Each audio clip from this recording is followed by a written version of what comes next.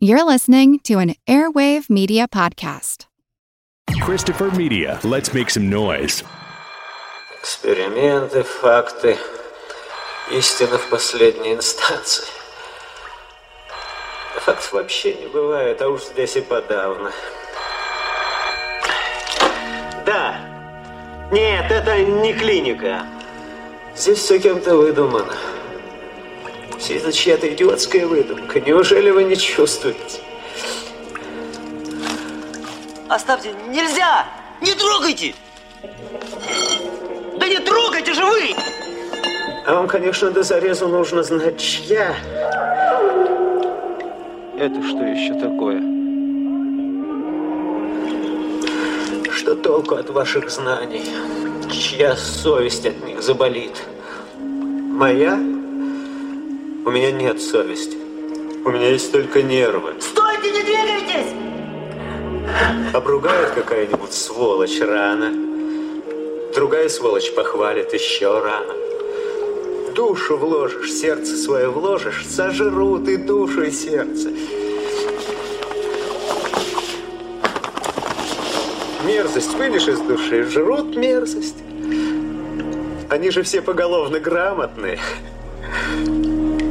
У них у всех сенсорное голодание.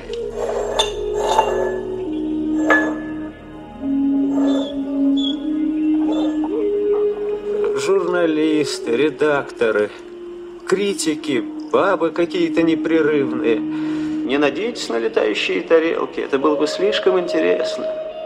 А как же Бермудский треугольник? Вы же не станете спорить, что... Стану спорить. Нет никакого Бермудского треугольника. Стойте, не двигайтесь.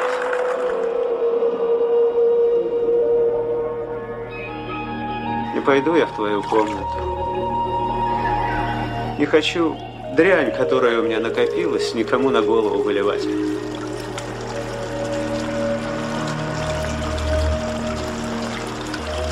Господи. А где же... Они что, так здесь и остались? Люди.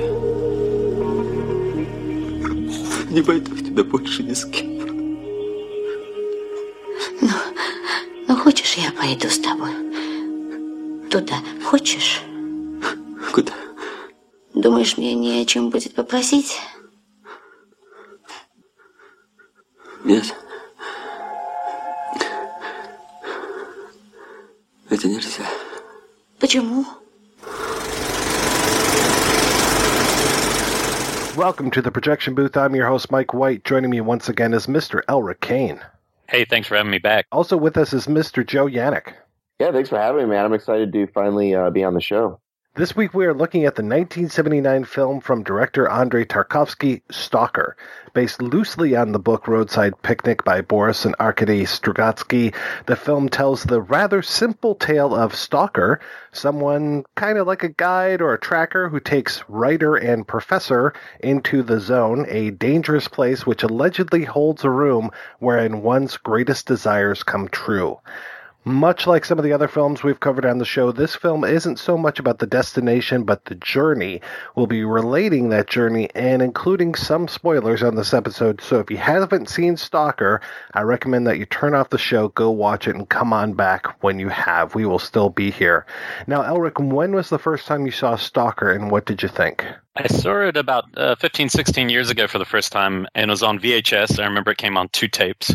And I had just started getting, I was a film student at the time, so I was just getting into slower movies or slow cinema. I think I'd seen at least like Antonioni's La Ventura and maybe a couple others, but not a lot. I hadn't seen any other Tarkovsky, so it was the first one, and the picture on the cover was the dog and the guy and then near the puddle, and it just kind of captivated me, the idea of a science fiction art house film. And, this will really surprise you, and you'll probably feel very differently. And I feel very differently upon a third viewing for this show. But the first time I saw it, it literally felt to me like a thriller. And I've been trying to work out the reason, but I think, and it was definitely not the case the second time I saw the movie, but I think having absolutely no idea of what was about to happen at any moment once they're in the zone changed how I felt about time in a movie. And unlike Hollywood films, like I always feel like for the most part, we're either right with the film or a step in front of the movie. First time seeing this, I had no point of reference. So I had no idea. So if somebody throws a stick and they have to walk somewhere, I'm expecting someone's about to get blown up. Something terrible is about to happen. And that's how I felt through the whole movie. So I kind of had this dread and thriller vibe for a really slow movie, which I thought was impossible to do. So in a way, it really kind of changed. It also kind of changed the way I started seeing time in movies, the way it could be used to really draw it out and make you feel it purposely, like not accidentally, just because it was badly paced or something. So the second time I saw it, which was maybe a year later, and it was theatrically, it didn't have that same feeling at all because you knew exactly what the next beat was because you'd seen the film. So I think that's maybe a one viewing reaction. How about you, Joe? When was the first time you saw it, and what did you think? Actually, I came to Tarkovsky quite late, so I think I only saw it in the last couple of years for the first time, which is a little embarrassing, but I mean, you can't see everything. But since then, I've seen it like 5 or 6 times. I guess I made up for my lack of seeing it over time with a ton of repeat viewings. But I actually felt very similar to Elric. The first time I watched it, I was like totally engaged, and at any moment you have this feeling like anything could happen. Like, why are they like, you really don't know why they're doing anything when they're doing it, and you're sort of learning as they learn in a weird way. And I think that adds to the suspense of it because, it's a world where all bets are off, and we don't actually get a lot of supernatural visually told to us so that we have like visual confirmation that something supernatural could happen. But there's just enough there where you get the sense that it could happen. And I think that adds a lot to the tension. And it really just captivated me. I think there's so much subtext to the film that I want to explore that I haven't totally cracked even with repeated viewings. Don't feel bad that you came to Tarkovsky late because I really still haven't even arrived at his station yet. I mean, I've seen Stalker now. I have tried to watch Solaris probably about 3 or 4 times, and I have this really weird thing, and I'm not bragging about this. I'm just have this very strange affliction when I'm trying to watch Solaris. It puts me to sleep, like an unnatural way of putting me to sleep. Not like I've been up all day and I'm putting it on and I'm going to watch it, and yes, it's slow moving, but I mean, this thing has a weird power over me. Like, I can just put it on, especially that scene when they're driving through the tunnels and I'm out like a light. If I have trouble sleeping at night, I can put on Solaris and it'll just put me right under.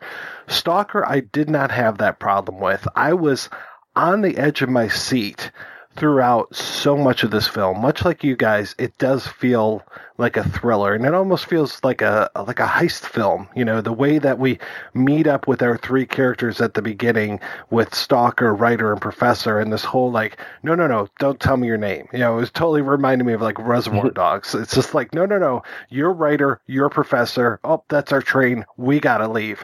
And them going through the zone and everything, and yeah, it's just like, what's going to happen? And the way that it is shot, there's so much of, I think, Elric, you said that whole thing of like, you don't know what the next step is going to be. Well, the way that we're shooting things either behind someone's head or at their face as they're walking towards us, we have no idea what the surroundings really are or what that next step could be or what our characters are necessarily looking at, because we're looking at them or we're looking at the back of their heads. We're not necessarily seeing what they see. So I can really see, both of you guys talked about how this was like a thriller, a 3-hour some thriller, but I read that term time and again as I was reading about Stalker, and it really does hold true. It does feel like there is this tension that is going to hold you in its thrall, whether something happens or not. In regards to your Solaris sleep aid, I would say that there's some directors out there who would roll in their graves if they knew how we watched movies now. And I think he's definitely one of those guys who was not thinking that we would be watching films on our laptops or home TVs. These films were just so purposely crafted for the cinema, and I think part of it was there's all these quotes about how he kind of wants to punish the audience with a sense of time and forcing them to feel time, and a lot of repetition. So even Stalker, some of the sequences are there to literally lull you into that dream state that you fell into with Solaris. So it's like a purposeful thing on his part, and yet I can totally see it if I was at home watching that, how much harder that would be to watch. So if you ever get a chance to go to Tarkovsky-thon, you should probably take it on the big screen. I would love to see his work on the big screen. I would think that would be amazing. There are so many directors where I've just kind of refuse to see their work because I can't see it on the big screen. And I've talked about that on episodes that we've done about Fellini and Godard and just some other filmmakers where it's just like, lock me in a theater. We talked about this on the Celine and Julie Go Boating episode where I went to see that at an art house and I'm there and I'm stuck in the middle of a row.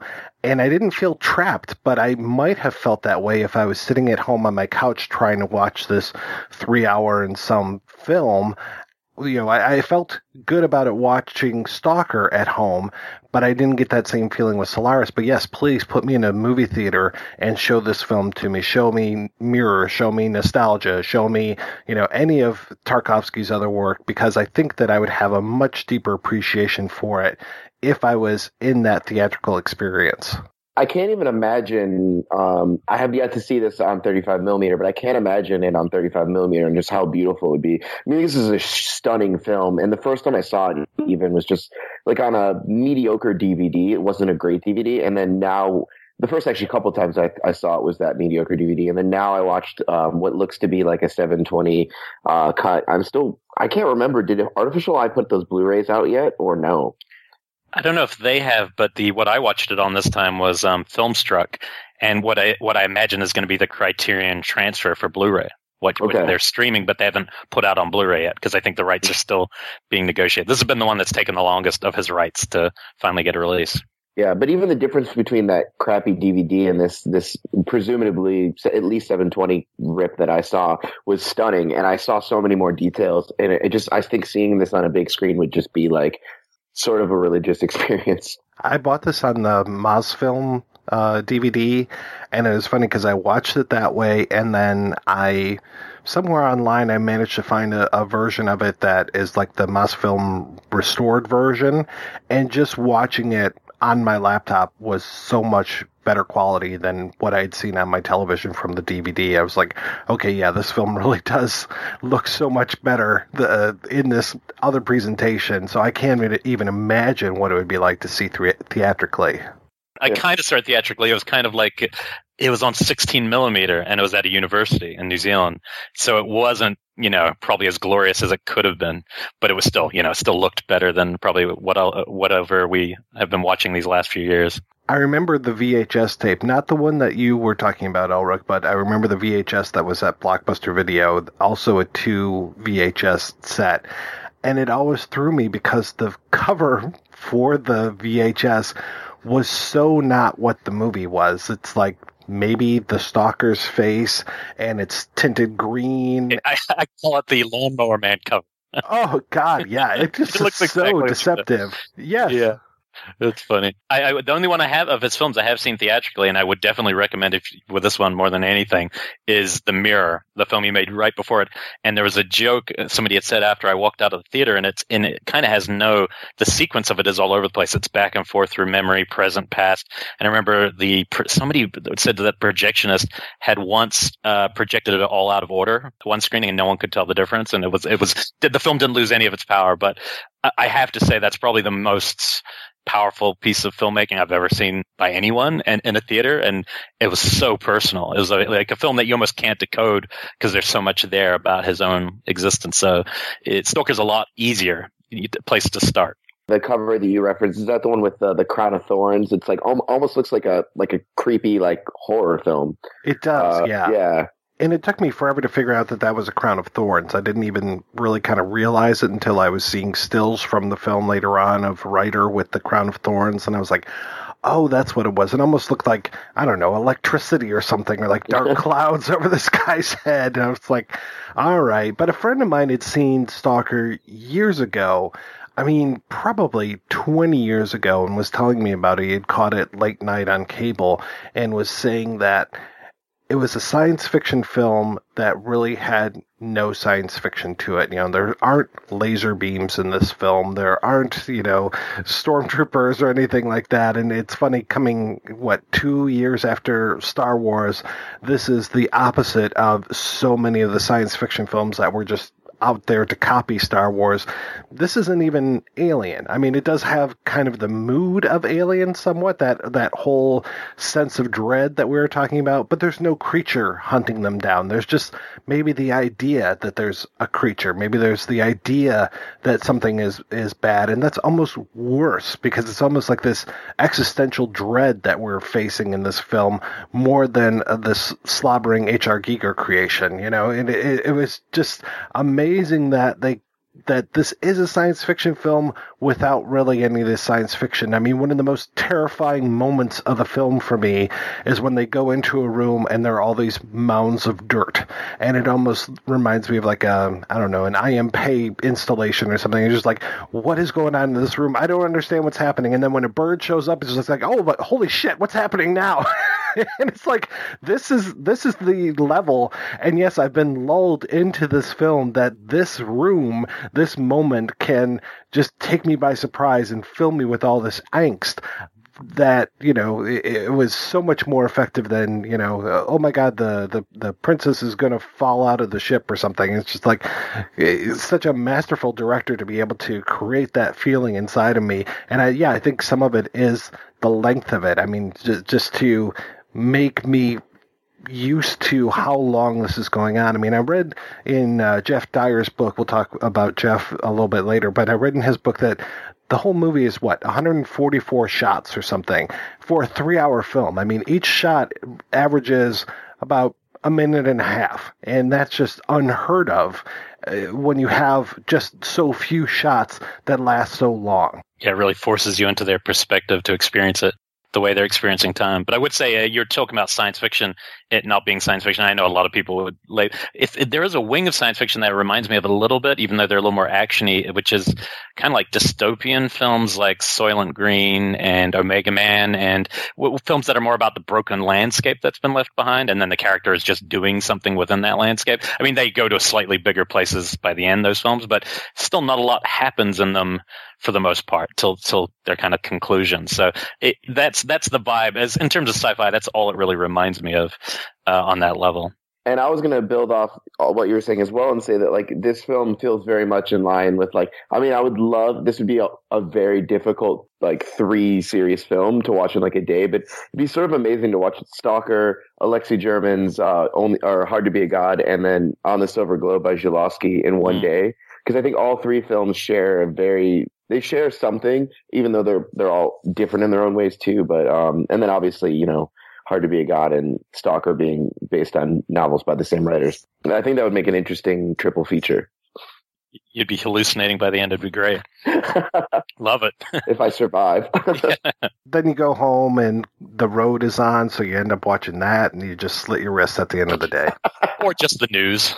We're really brought into this world so early on. I mean, one of the earliest shots in the film, it might even be the first shot, but I don't think it is, but is this crane shot or tracking shot over this bed and going across the faces of the people that are in this bed. And we have Stalker's wife, his daughter, Monkey, and then Stalker. And the way that the camera just floats over them as there's a train outside, and the train is so close that it's rumbling the entire house. It's almost like, Elwood Blues' apartment, and just going crazy, and there's stuff on a table, and it's shaking, and just the camera is so calm, though, just moving across, and then as soon as it's done moving one way, it shifts and comes back the other way. And this shot takes forever, but that is the moment where we are really kind of lulled into what the pace of this film is going to be. And after that, I was just like, okay, I know what I'm in for now. So I thought it was a really good introduction for me. And not only is it a long shot, but there's color to it, but it's been completely bleached out. It kind of reminds me of taking a black t-shirt and putting some bleach on it. It's not white, it's kind of this reddish tone to it. It almost looks like it was once black and white, but then some mud kind of seeped into it. Right, like a monochrome, yeah. It definitely does have that feeling. Very dilapidated, like a very deadened feel to it all. To have this immediate conflict between Stalker and his wife, and her getting up in the morning and just accusing him. He's trying to be quiet, though not that overly successfully. And just her, why'd you take my watch? And just like immediately she's on him, and she's a force to be reckoned with, and she... Her interactions with him are pretty amazing, especially after he leaves and she experiences almost this, like, I don't know, epileptic fit or something on the floor of the kitchen, just throwing herself around and crying. And I'm just like, what the hell am I watching right now? It's hard to tell if that's like supposed to be sexual or not to her little fit. It feels very orgasmic. Yeah, she definitely has some hard nipples during that part. Party hats are on. She's a really interesting character because she has these two bookends. One here where he walks off screen, and she continues looking right down the barrel of the lens, right at us, and kind of making these accusations at him. And then at the end of the movie, it's connected with a very similar scene, but even more purposely breaking that the fourth wall, which is it's unique. It's one of the few parts of the movie that I don't fully understand the intent of, but it's effective to kind of rattle you. But she's kind of a romantic figure, surprisingly. She really feels deeply for this guy. So you get that from the start. She's mad at him, but feels a lot for him. And I think that's one of the only kind of emotional things that happen in the movie, because once you're at the guys, it's a very, it's just this very straight line from there on emotionally. I think some people, of course, accuse the film of being a little like misogynistic in the way that the wife is treated, but I actually kind of think the opposite. I think the wife is the only character that actually, like, the wife gets the actual scene, like the scene of the film. Like, maybe it's not the best scene in the film, but she is the only one that's able to, like, sort of address the viewers directly and has, like, seemingly the most insight into, like, everyone that she meets. So there's this, like, power that the wife character has that none of the other characters have over their lives. And I think that actually the strongest character in the film, despite seeing her less, might be the wife. Well, she definitely has control of the camera at the end of the film, and I would say that puts her into a position of power. And between her and Monkey, who kind of, as she ends the film, I mean, I would say the two women in that instance are very powerful. Though I think there's only one other woman that we see in the entire film who's this kind of arm candy for Ryder, and he's trying to impress her, but she's not really that impressed. When we move into the next scene where we've got her kind of chatting her up, and it seems almost like they've been spending a little bit of time together. He's been telling her about the zone and about Stalker, and Stalker, when he comes in, is just having none of it. Yeah, I do love that entry into those characters. I mean, it's just setting up the dynamics of who these people are with these kind of shades or stereotypes that are a great starting point, and then we kind of get to go a little below. I mean, because Stalker seems like the idiot, when we meet him, and we kind of view him as a dim character, but he changes dramatically, once he gets to the zone. The woman with the rider, yeah, I guess that could be the most like misogynistic portrayal in the film, but I think it's also just a type that they're setting up, and I think it's more about the writer than her. She's probably just foil to set him up for the kind of lifestyle he leads. And there's also a great visual joke there when she pulls off in that really nice car and he still has his hat on the car, and he just kind of like makes that awkward reach like, oh no, I can't get my hat back, and that's it. I'm done for the day with this. And yeah, he's completely three sheets to the wind. And even when they get to the bar where they end up meeting the professor, like I said, this is kind of like the heist kind of coming together. When they come together at the bar, the Stalker is just like, you need to sober up. We're not going to be drinking. He's like, oh yeah, no drinks. So he goes up and orders beer, because that's not, it's not really drinking if it's just beer, right? People have commented on Stalker because when he starts to speak in the film, he talks about how the whole world is a prison, and he has just gotten out of prison, or so it seems, and he's got this prisoner's haircut. His hair is really short, to prevent lice or any sort of infection like that, and parasites. And I can definitely see where people are coming from when it comes to that. As far as like people have compared the zone to almost like the opposite of a gulag. Like rather than trying to break into prison, they're trying to break into freedom, because the zone seems, well, as we're going to get to, the zone is when the color comes back. The zone is where you don't necessarily have freedom of movement, but that is where nature lives, because this world that we're seeing as we're watching them tromp through the mud and the muck and the mire and just in this kind of monochromatic world, it is just garbage. It just looks like the worst parts of Detroit. It is really bad for them. And even when they're in this bar and the way that the camera is shooting them kind of far away and then kind of creeping in on them. I mean, this bar, it's got a bar and it's got a table, and that's it. Good luck. Have fun tonight, boys. Yeah, I mean, it's a pretty bleak starting point. I mean, it really makes you want to escape yourself. I don't know. I don't know what day-to-day life under communism feels like, but I would have to assume that Tarkovsky always seems like he's being somewhat subversive, even the way he got a film like this funded or made. A lot of it he would have to lie or exaggerate certain parts of it, probably with no intention of actually shooting it that way. But it wouldn't surprise me if this is, this bleakness is, a portrait of what it's like to live, in a country like that, even if it's an exaggerated viewpoint. Ironically, though, I believe Tarkovsky has a quote where he talks about how the only time he really felt free to make the films that he wanted to make, or the only way he was able to make the films he wanted to make, was under Soviet ruling Russia, because he was able to get his films funded. There was funding in place for his films, which I find to be a fascinating thing.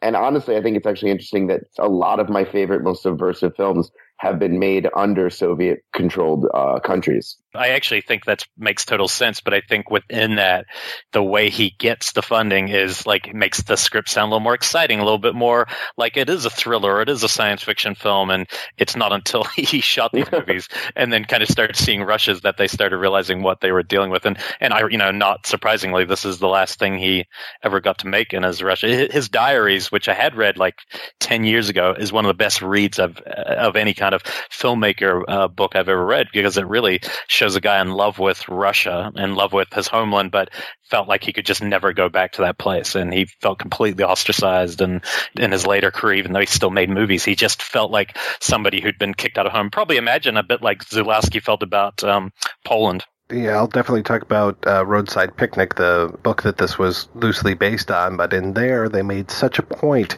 that the events taking place and the whole idea of the zone and everything, that it is definitely not Russia, that it is the United States. They don't necessarily say where in the United States, but it is definitely set in the U.S., and it is kind of supposed to be a critique of capitalism and bourgeois society. So this whole idea of going into the zone in order to get artifacts and bringing them out and selling them, it's the Strugatskys were saying, oh, no, see, we're not putting down Russia at all. We're talking about, black market society and how bad it is in America. Whereas with this one, I mean, you can't really think it's America because obviously they're speaking Russia. I mean, it was filmed in Estonia, I believe. Mm-hmm. But yeah, this is clearly giving me the biggest Russian vibe that I possibly could.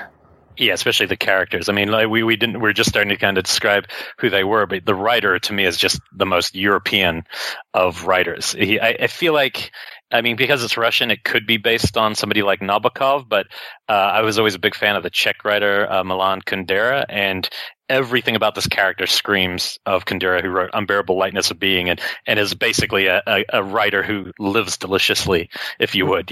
He indulges in all the vices, but on this, and is popular, but underneath that is secretly like yearning for meaning and I can't find it. And it's funny. I would love to know exactly if that was modeled off either of those types of writers, but it's just so European. That's where I can tell this couldn't be an American film in this version of it. When we look at our triptych here of writer, professor, and stalker, I'm still trying to kind of get my head around what each one of those kind of represents. You were talking about the writer and how he kind of represents the good life. He's searching for fame. He wants more adulation from the crowd kind of thing. He says that he can't find any sort of inspiration, so he wants this trip to the zone to be his inspiration. He seems like a tourist, like, oh yeah, I'll go here and it'll recharge my batteries, and then I'll be able to come up with the next great Russian novel. Professor has his own reason for wanting to go to the zone, which we'll discuss later on. But of course, you can say, okay, Professor, he represents reason and logic and all of these things. And then Stalker is put into an interesting place because, to your point, Elric, he seems dim when we begin, but the more we go on, the more he seems almost like a holy man making a pilgrimage, to this place for him that is so sacred. But it's so sacred he can't even make the whole journey. It's like he's like the holder of the keys for the kingdom, but he can't go into that final room. And that I find very interesting, that he has to deny himself this last bit to almost remain in this ascetic lifestyle. Like a suffering monk or something. And I definitely want to get to that point a lot more. Like, I want to talk about that, like the idea of him not going in, because I think it's really fascinating. But as far as the three characters go, like, I always just read it as like science, religion, and art, which are like, I would say, like three of the guiding ideologies that sort of rule people's, like, the way people identify with the world. Maybe is like there's people who are art minded, people who are religious minded, and people who are science minded. And like, not that there can't be borders between them, but it seemed like these characters were really abstracts of these like great ideas on how to understand how we make sense of the world around us. They don't get along. Most of the time, they do not get along.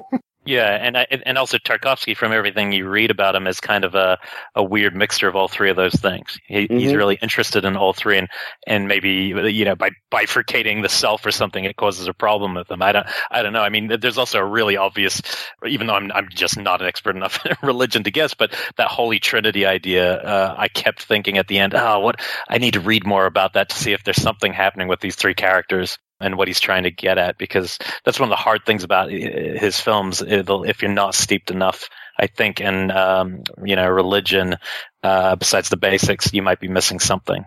And the whole film at large is obsessed with this idea of like this a triptych of some sort, because I mean, the writer can't stop talking about like the triangle A prime, B prime, C prime, and like the characters in a sense create that, and it's sort of, so I think that, yeah, I mean, I think the Holy Trinity is definitely part of that. I agree. I think I'm in a similar place with you, Elric.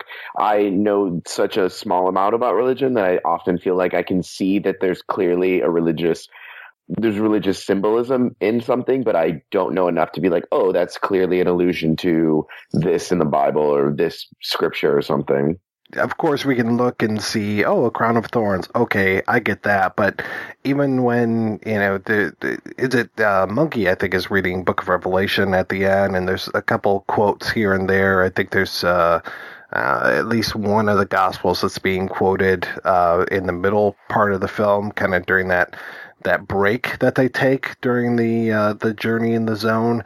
So yeah, there's hints here and there, but nothing firm enough that I can really put my hooks into it. Though I will say, as a devout atheist, but someone who is very interested in Christianity and the Christian myth, it just went right over my head when it came to trying to add all these things together. A prime plus B prime and C prime did not necessarily add up for me.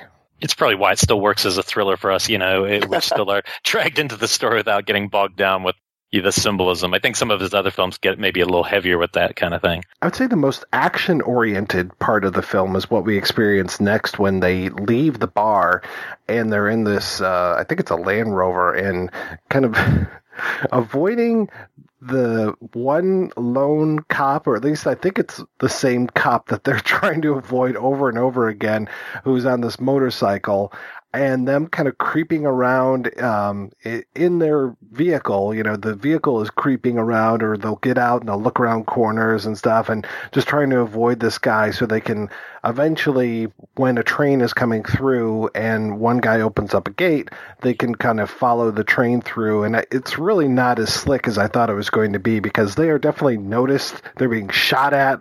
They're being shot at when they get farther into the zone, when I would think they would be out of range, but there's still bullets kind of coming through the air at these guys. But that's the most, I can't say that's the most tense part, but that's the most action-oriented scene, is as they're, trying to break into the zone. I guess that sets the stakes, and maybe this is actually, I hadn't even thought about that, but maybe that's why we feel the rest of it from there on is a bit like a thriller, that first viewing, because if they are willing to be shot at, something inside could be that much worse. That could happen to them. If it's worth that risk, maybe, who knows what could possibly be in the zone. There's something so absurd about the whole thing too, I think. Like in this actually goes throughout the entire film. There's a humorous element to what they're doing, and I don't think it's unintentional. Like the wing nut, like the things they throw, like the nuts, and just like the sort of like I guess like lack of us knowing how he knows for sure where to throw that, and just like sort of some of the physicality to them getting through this area to finally get into the zone. It all felt very, very funny to me. I don't know why. I don't know if anyone else felt that, but I definitely think science fiction waiting for Godot. That's what it does feel a bit Beckettish in that way, which is kind of amusing. And I'm sure Tarkovsky is probably, really into those kind of references. Yeah, there are moments where I laughed out loud. I mean, the hat thing that I mentioned obviously is one of those. But yeah, I can definitely see this absurdism coming through time and again. And especially, yeah, what you were saying as far as him throwing the nuts and, walk to the nut and then throw another nut. And this whole idea of like their destination is, they say at one point, 100 meters away. You can see the room that they want to get to, but it takes them an hour to get there, and they have to go in this crazy circuitous route, so circuitous that at one point they come back to where they just were and they don't even realize it. So that might be a trick of the zone, or it might not be. So it's just this kind of weird, like, do you guys even know where you're going? Yeah. Is this guy just winging it as he goes?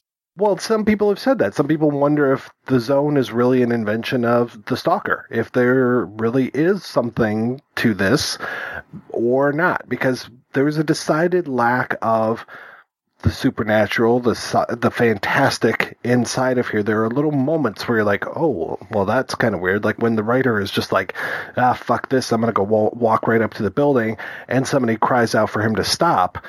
I mean, the first time I saw it, I was like, well, that was the Stalker's voice. But then the Stalker and Professor both deny that they said anything. So the writer's like, oh, that must have come from inside of me. Okay, I got a premonition from the zone. That's about it. I mean, there's just a handful of little things where you're just like, well, that was kind of weird. Like them coming back and finding the professor when they left him behind, but yet they go in this whole big circle and come back to him. So very born again preachery to me. Yeah. Like somebody who's kind of a born again and suddenly kind of starts believing the bullshit that they've created for themselves. It's a weird film because it kind of challenges where you sit on these things. So a part of me, I must say, I really deep down suspect that it is that. It is about not somebody who's intentionally fooling people. I think he believes, but that maybe there's nothing there, and this is what we're watching. We're watching a story about the journey to getting to there. But I think some other people could view the same thing as deeply, profoundly, religious experience. Again, we don't necessarily know what the zone is. I mean, I love that at the beginning of the film, there's a prelude that says, what was it? Did a meteor fall down? Was it a visit by citizens of the vast space? So or otherwise in our little country appeared the greatest miracle of miracles, the zone. We sent the troops there immediately. They did not come back. Then we surrounded the zone with police cordons, and I suppose that was the right thing to do. Actually, I don't know.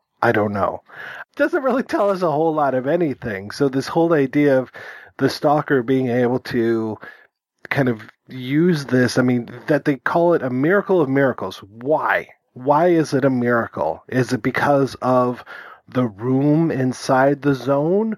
Or was it just that something happened? I mean, just that they don't even know what was it? What has happened? I mean, as I was watching it and as I was reading the book, I was reminded of the Tuscanga event, which happened in Siberia I think it was, early part of the 20th century, where something happened, and people still wonder what exactly happened. I mean, it was such a strange case that, it became a key feature of I think one of the X-Files movies. It's just like, what is this weird thing? I think I saw it on In Search Of and Arthur C. Clarke's Strange World and all these kind of things, because it's just like nobody knows why there was an explosion in Siberia and it knocked down all these trees, and you could hear for miles and miles around. The blast that occurred in Tunguska was so intense that it knocked people off their feet 200 miles from the blast site. Amazingly, however, there was not one human fatality. Whatever the object was, it struck in Tunguska in the middle of a swamp. What it was, or how it could have caused such massive destruction, remained a mystery. That's kind of what the zone reminds me of, but we're seeing the zone however many years. In the book, it's 13. I don't know how many years it's taking between when this event of unknown origin happened and when we're seeing it now. But this world is completely different than the world outside of it. I mentioned before that this world is shot in color, in beautiful, beautiful color, and the rest of the world is in this drab, muddy color. So it's this kind of course, the easiest thing to say is it's this Wizard of Oz moment where they go in and they get into this beautiful world, but it seems like this world is just as dangerous. I mean, I guess, trees throwing apples at you is pretty dangerous as well, flying monkeys and whatnot, but this world is just as dangerous, but much more beautiful, much more mystical. So I can see why Stalker would have this kind of religious affinity to it. And I don't think that Wizard of Oz reference is accidental.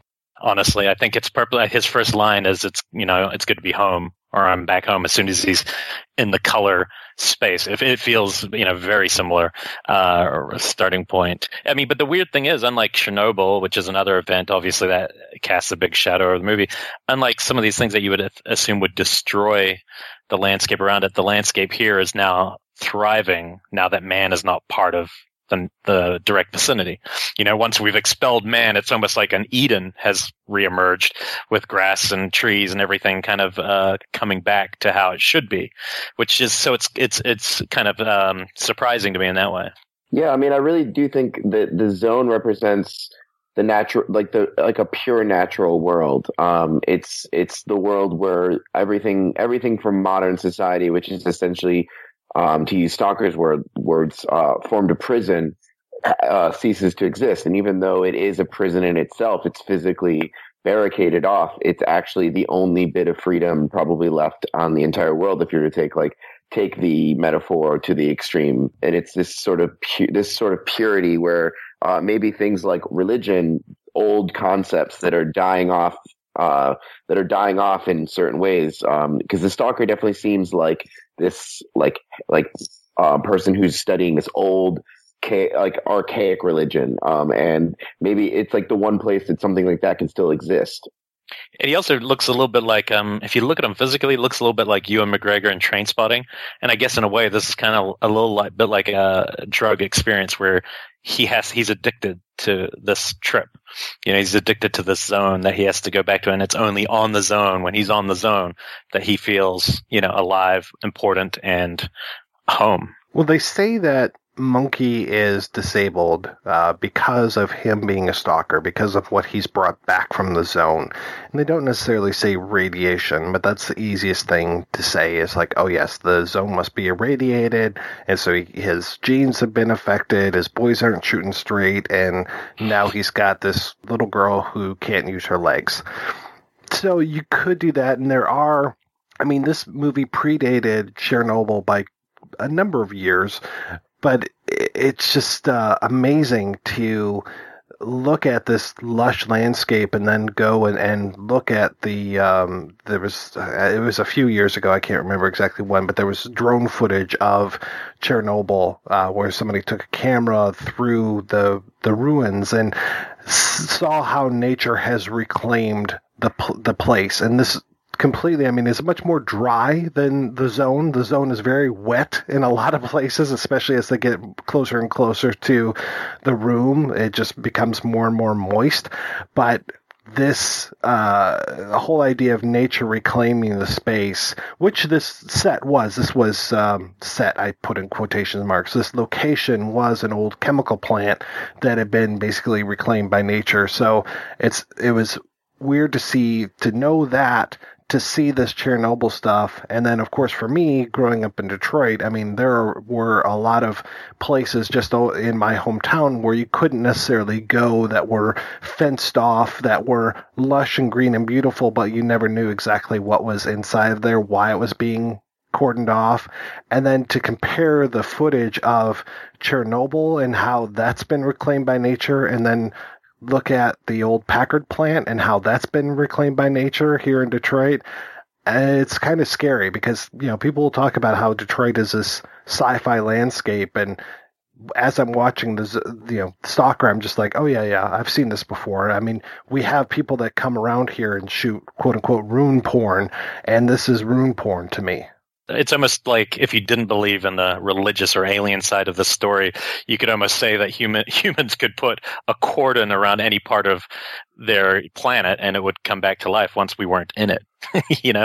Once we let it go, it would actually return to how it should be. So I feel like that's in there a little bit as a message. Well, I guess likewise we could say that there's really no conflict in the zone, and it's almost like he says the zone doesn't really even exist until the people get there.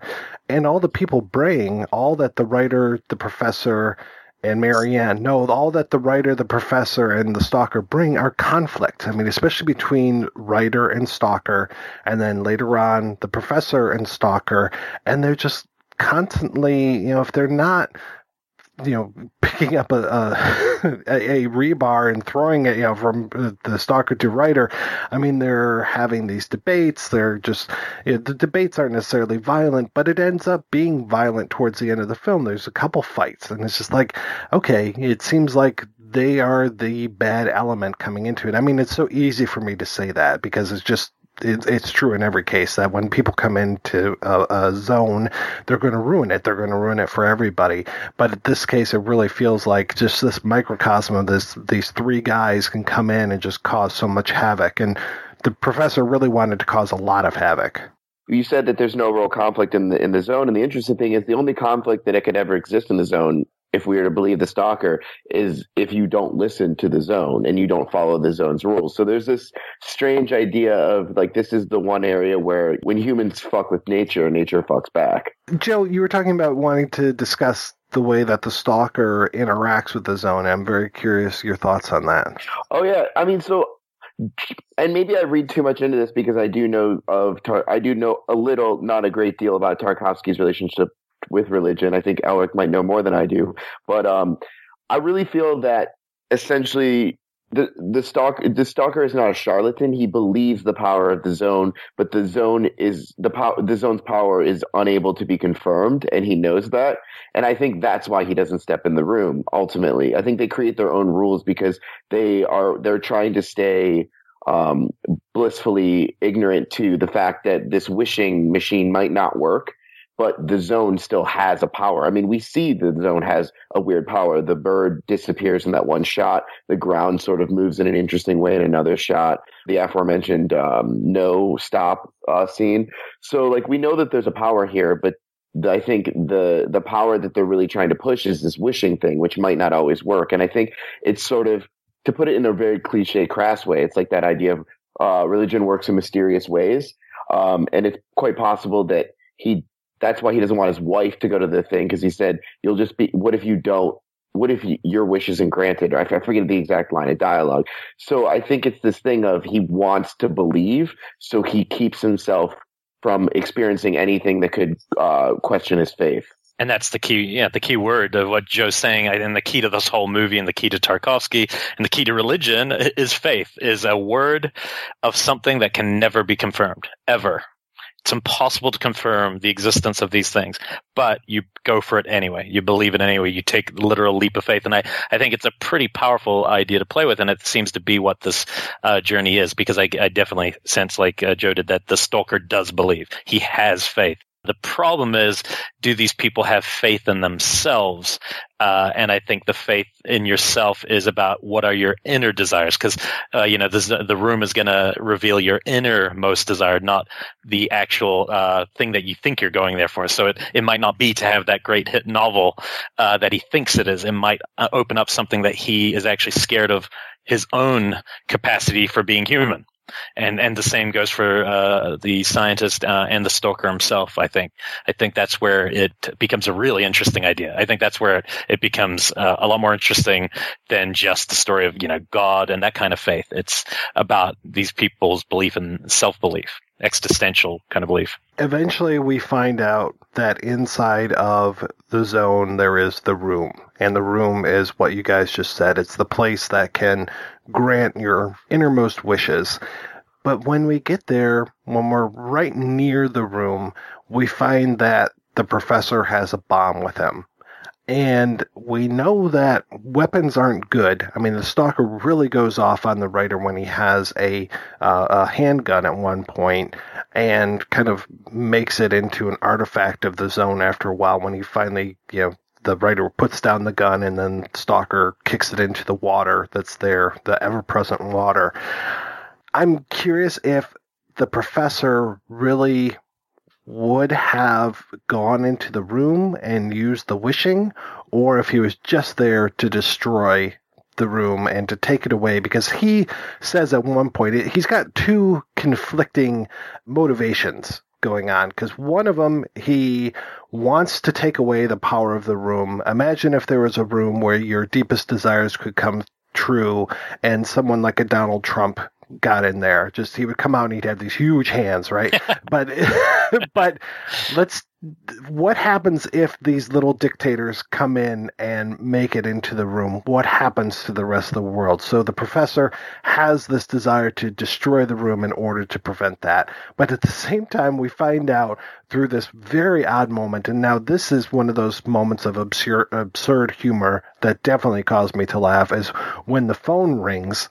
Mm-hmm. They're deep in the zone and the phone rings, and it's like, no, you've got the wrong number or whatever, and the writer hangs up. But then the professor takes the phone and goes and calls one of his coworkers, this coworker who had slept with his wife before, who cuckolded the professor.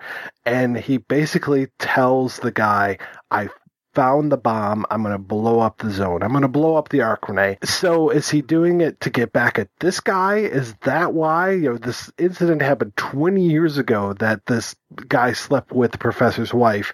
Is he still holding a grudge against that?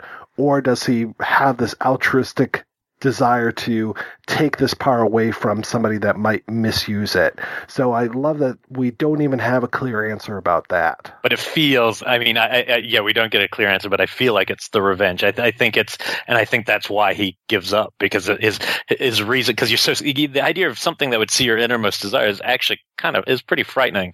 It's very much a Black Mirror, that series Black Mirror. I feel like that's the kind of thing it often delves into, or Twilight Zone. If you could really see that thing, I don't think most of us would want to know what that is, or trust it. And I think he is going there with those, kind of hate in his heart, for this man who's what his life could have been with his wife. So I do think that's why he kind of gives up a little easier than if it had been for more altruistic reasons. And then there's a third possibility, which I think the whole grudge thing could be sort of a slight metaphor for, or it's completely separate, is as like sort of a manifestation of science himself. Is it this idea that science is somehow trying to destroy religion in some way, or has desire to, or is it some sort of commentary on that? I don't have it completely worked out, but I think that it's interesting that the person who is a man of science is the one that's there to blow up the room and not the writer, for instance. If you could walk into a room and it would fulfill your greatest desire,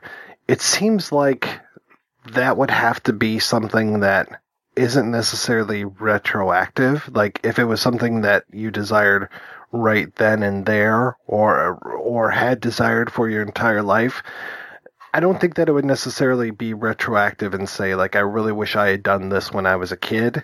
I think it would be something that would have to take place from there on out. And then with the professor he's getting kind of long in the tooth, so I don't know what kind of desire he would have had when it came to walking into the room. I don't even know if he came there with a desire, or if he really ever planned to walk into the room. Yeah, I don't. It's hard to know whether either of these guys wanted to do it, and also I think like the greater question is actually like the wish is one thing, and yes, and that's kind of the way that I think humans relate to it. But I think the greater question is if the wish is granted, that means that there's this power that exists. And if we're going to look at the room as sort of a metaphor for God or for religion or some sort of unifying spirit that gives the world meaning, do these people want to know for sure that there is meaning to this world and that it's fixed, or do they want to remain sort of with that question? Or also the vice versa, if it doesn't work, do they want any hope they have to be completely shattered? Because I mean, it does say that this is a place for people who have lost all hope. Well, there's one character that we haven't talked about, and it's interesting because he's the character that is only talked about, and that is the character of Porcupine, who we hear about from Stalker. Porcupine was allegedly his mentor, and he went into the room and he wished for a great amount of wealth, but then a week later he ended up hanging himself. It's a great story. I love the whole idea of these little moments where even at one point when they make that big circle I was talking about and find the professor again, that there's a nut hanging from a tree there, and Stalker says, "Oh, Porcupine must have put this here to trick me." And it's just like, okay, did Porcupine ever exist? Was there really a person that was Porcupine, or is this just another, I don't know, like a parable or something to say, don't go in there, don't go into the room and wish for material wealth because you just won't be satisfied? I mean, it's a great kind of another mindfuck experiment that this film can set up for us. The writer does comment on Porcupine once himself. He knows a little bit about his story too, so I assume that Porcupine's character does exist.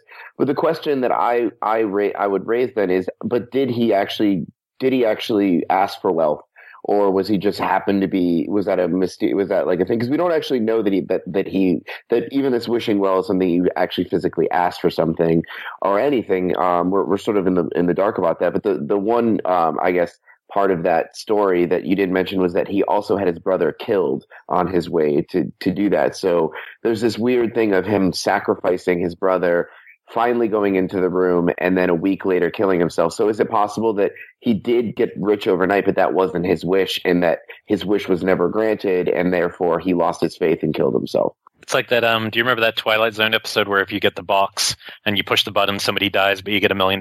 You don't know the person who dies, but of course, the next person who gets that box is going to be you who dies. When the next person, it feels like Porcupine's story is a little bit like that. Like very much the be careful what you wish for. There's going to be consequences if this is real. I only remember the Richard Kelly film of it. Not as good. It could be one of the most dissatisfying movies of all time. I mean, we have this whole idea of these guys going in to find this room, to make this wish, and nobody can go in the room. It is one of those things where you're just like, what the hell did I just watch? It's not for me, but I'm just saying that for some people, they might get really pissed off. You guys went all this way, did all this stuff to get to this room, and you didn't even go inside of it. And then you cut, and all of a sudden we're back out of the zone. What the hell?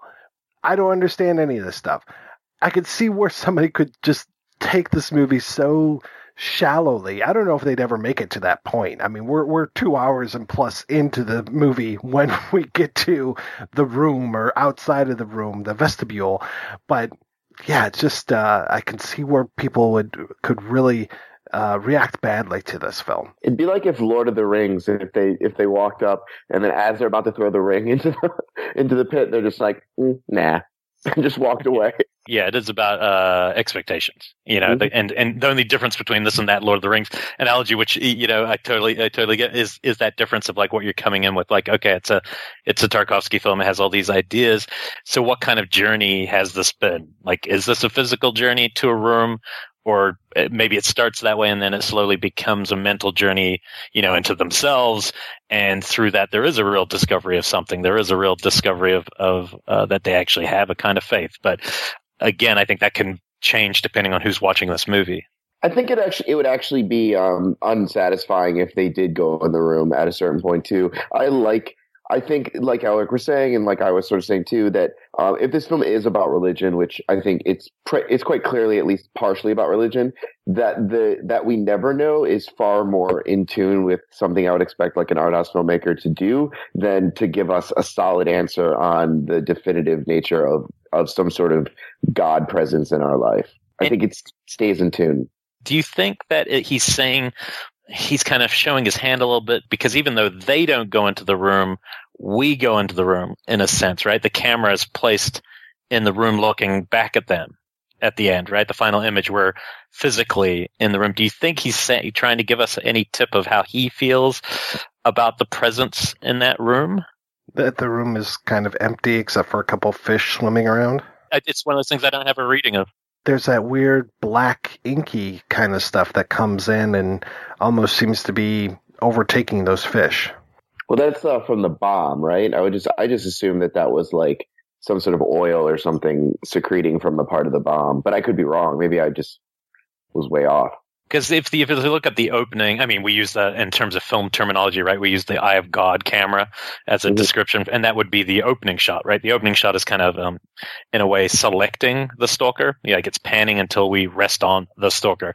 Becomes an important figure, and then we end the movie, or at least we end the action part of this movie, in the room looking out at these three men, and it feels in a way where, to me, that we're maybe being positioned with the eye of some greater thing looking at them. But again, totally none of this is set in stone. It's completely up to your interpretation. But I do think there's a really clear choice to place the camera there and look back at these men from that space, not from the being withheld outside of the room. And it's one of the few parts I'm not sure about. I think you might be right, actually, because where I really think he actually shows his hand is when Monkey has a little telekinetic scene. And the only thing about that scene that I struggle with is that shortly after the scene, there's the train, this train noise and the shaking of the train.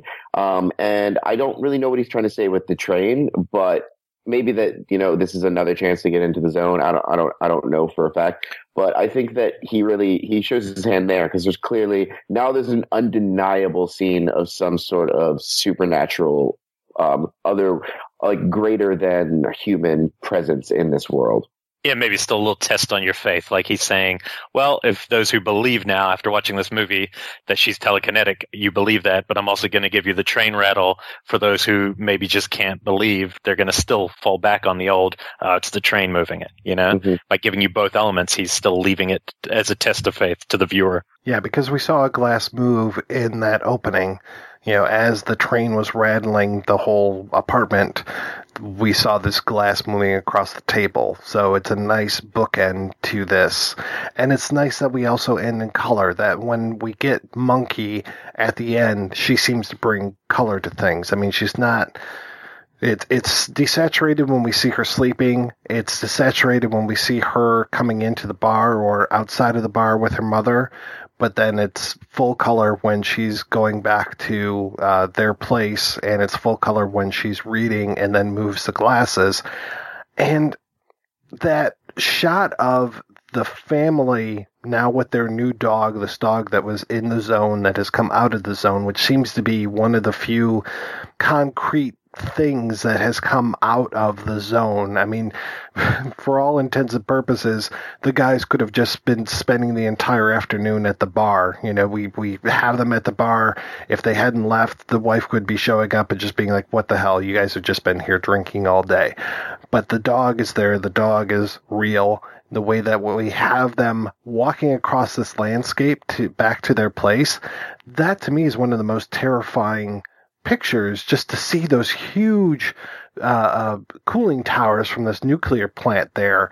And I'm just like, yeah, that's not a good thing. If you wonder why Monkey is the way that she is, it could be that the stalker has been going into the zone for all these years, or it could be that you're living right near a fucking nuclear power plant.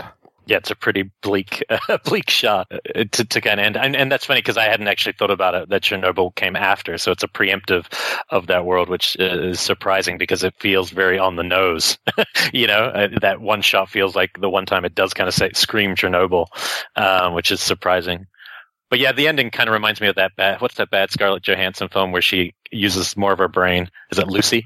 It reminds me of that. But I think this is how there's a couple of movies actually, like little parts of it. Even like I kept thinking how we're thinking about what's the event that triggers this world. I was thinking about Arrival a little bit. I don't know if you've seen Arrival yet, but thinking of that as a prequel or something where something has come to Earth and left something behind of significance and then left. And it does fit into a tradition, has like these little connectors to all these different science fiction films with ever fully being, a science fiction film. Should we talk about that monologue that his wife gives? Only if you perform it. It's super powerful. Like I think Elric said that it's like the only scene, or maybe you said that, like it's like the only scene with like where we really get a strong sense of characters' emotions, like outside of these sort of philosophical diatribes are all kind of having the entire film. The one cool thing about that scene is it feels to be the one place where you're like, that the adage that God is love. So even those of us maybe who don't believe in a physical God can understand an idea that somehow we're all connected through love. I feel like this is one part that's to me quite accessible in these ideas where she's saying like for her, love was more important. A suffering kind of love is more important than just giving in to a bleak, the bleakness of the world or whatever her kind of final lines are in that. And that strikes me as potentially the key to the movie, what it's really about. But it could just be me. I mean, we could talk about it for hours and hours, but I think we hit most of the big points that I wanted to discuss. I mean, there's like, I find it fascinating that they're constantly seeming to be falling in and out of state of consciousness. I mean, I don't think it's necessary to have that conversation like in depth, but I mean, if that sparks something, it might be interesting to hear your take on it. I think I don't know what it means to the characters, but I think for us, it's part of I kind of think he's mesmerizing us, I feel like his cinema is a cinema of hypnotism and taking you into a certain rhythm, making you feel something different, slowing you down, and then making you feel a little dreamy. Like Mike falling asleep during Solaris would probably make him happy to hear that he was able to lull you into that state, because maybe we're more open to suggestion in that state, and maybe he can control us a little better in that state, and that's ultimately what he is trying to do. He's trying to control us at least on the journey. But I don't know what it means to the characters. I really don't. It's really interesting. Maybe it shows that there is something going on with the zone, that it is a real place, that's something it's working on us differently. It's wired differently. But I definitely see how it affects me as an audience member. That is the strangest part of the movie for me, is when they take that little break. And the movie even seems to, it's like writer and professor are having their own thing. Stalker goes off, and then the way that he kind of moves into that dream state, and that the film even switches back to the desaturated moment for a little bit there. And I think that's when we first see the dog. So the first time we see the dog, it's almost more of a silhouette, because it is so dark, and the color is just gone. It is almost like this shadow more than it is a dog. Of course, I was reminded of Sirius Black showing up in the Harry Potter films, where it's just like this, if you see the dog 3 times, you're going to die kind of thing. But it just, and they see it twice in the film, the way that it comes back later on in the movie. And it seems the dog seems completely unaffected by the zone. And I was very surprised that the dog is able to travel how it wants to, it seems like, and that we hear so much nature. I would think that in a place like the zone that there wouldn't be birds, but birds are definitely a part of this area. I mean, so much so that we see the bird in the one room, or birds, I should say. And it really kind of gives me hope as far as that nature is able to be part of this world, that animals are able to roam freely, and it's that the humans that are the ones that have the problem with it. I'm convinced the dog is from the beyond. It's going to end badly for the Stalker. All right, so let's go ahead, and we're going to take a break, and we're going to play an interview with Jeff Dyer, the author of Zona, a book about a film about a journey to a room. and we'll be back with that after these brief messages. From page to screen. So they have 9 times out of 10 they have to send it back to you unopened or just throw it in the garbage can. Things don't always look exactly as we envision our life to look. But sometimes it works out and turns out even better. Gregor Fisher, his bacon number is 2 because he was appeared with January Jones in Love Actually, and January Jones and Kevin Bacon appeared in X-Men First Class together. I've got to say, the very Harold and Kumar 3D Christmas now, that just makes me want to rush out. It's about the acting and about the writing. That's really what theatre is for me. Probably had more names than Prince or whatever. Never mind, there's a joke for the oldies. It'd be like, who's Prince? Who's he? I'd just like to see Mr. Freeze hiring his bad guys going, right, okay, so you're a psycho, right, can you ice skate? Head over to iTunes, Spreaker and Stitcher and put in the search box From Page to Screen. Hey you. Yeah, you. Projection booth listener. Come real close. I've got a secret just for you. Valentine's Day doesn't have to be the most annoying celebration of the year now. The wonderful gentlemen of the projection booth have made your Valentine's Day as smooth as satin sheets this year. Simply slide right on over to adamandeve.com, where there's over 18,000 adult toys, games, sexy lingerie, and an endless amount of DVDs to please even your naughty tastes. And because you're a projection booth listener, you're going to get 50% off just about any item in the entire store. Plus, you're also going to receive a free romance kit. This romance kit includes a toy for him, a special massager for her, and a little something you both can enjoy. And that's not all. You're even going to receive a free adult DVD to put you both in the mood. Plus, because the projection booth really wanted this Valentine's Day to be completely pain-free, you're even going to get free shipping on your entire order. So come to adamandeve.com. Get 50% off one item, a free romance kit, and free shipping when you enter the offer code BOOTH at checkout. That's BOOTH. The projection booth and adamandeve.com. They got your Valentine's Day covered.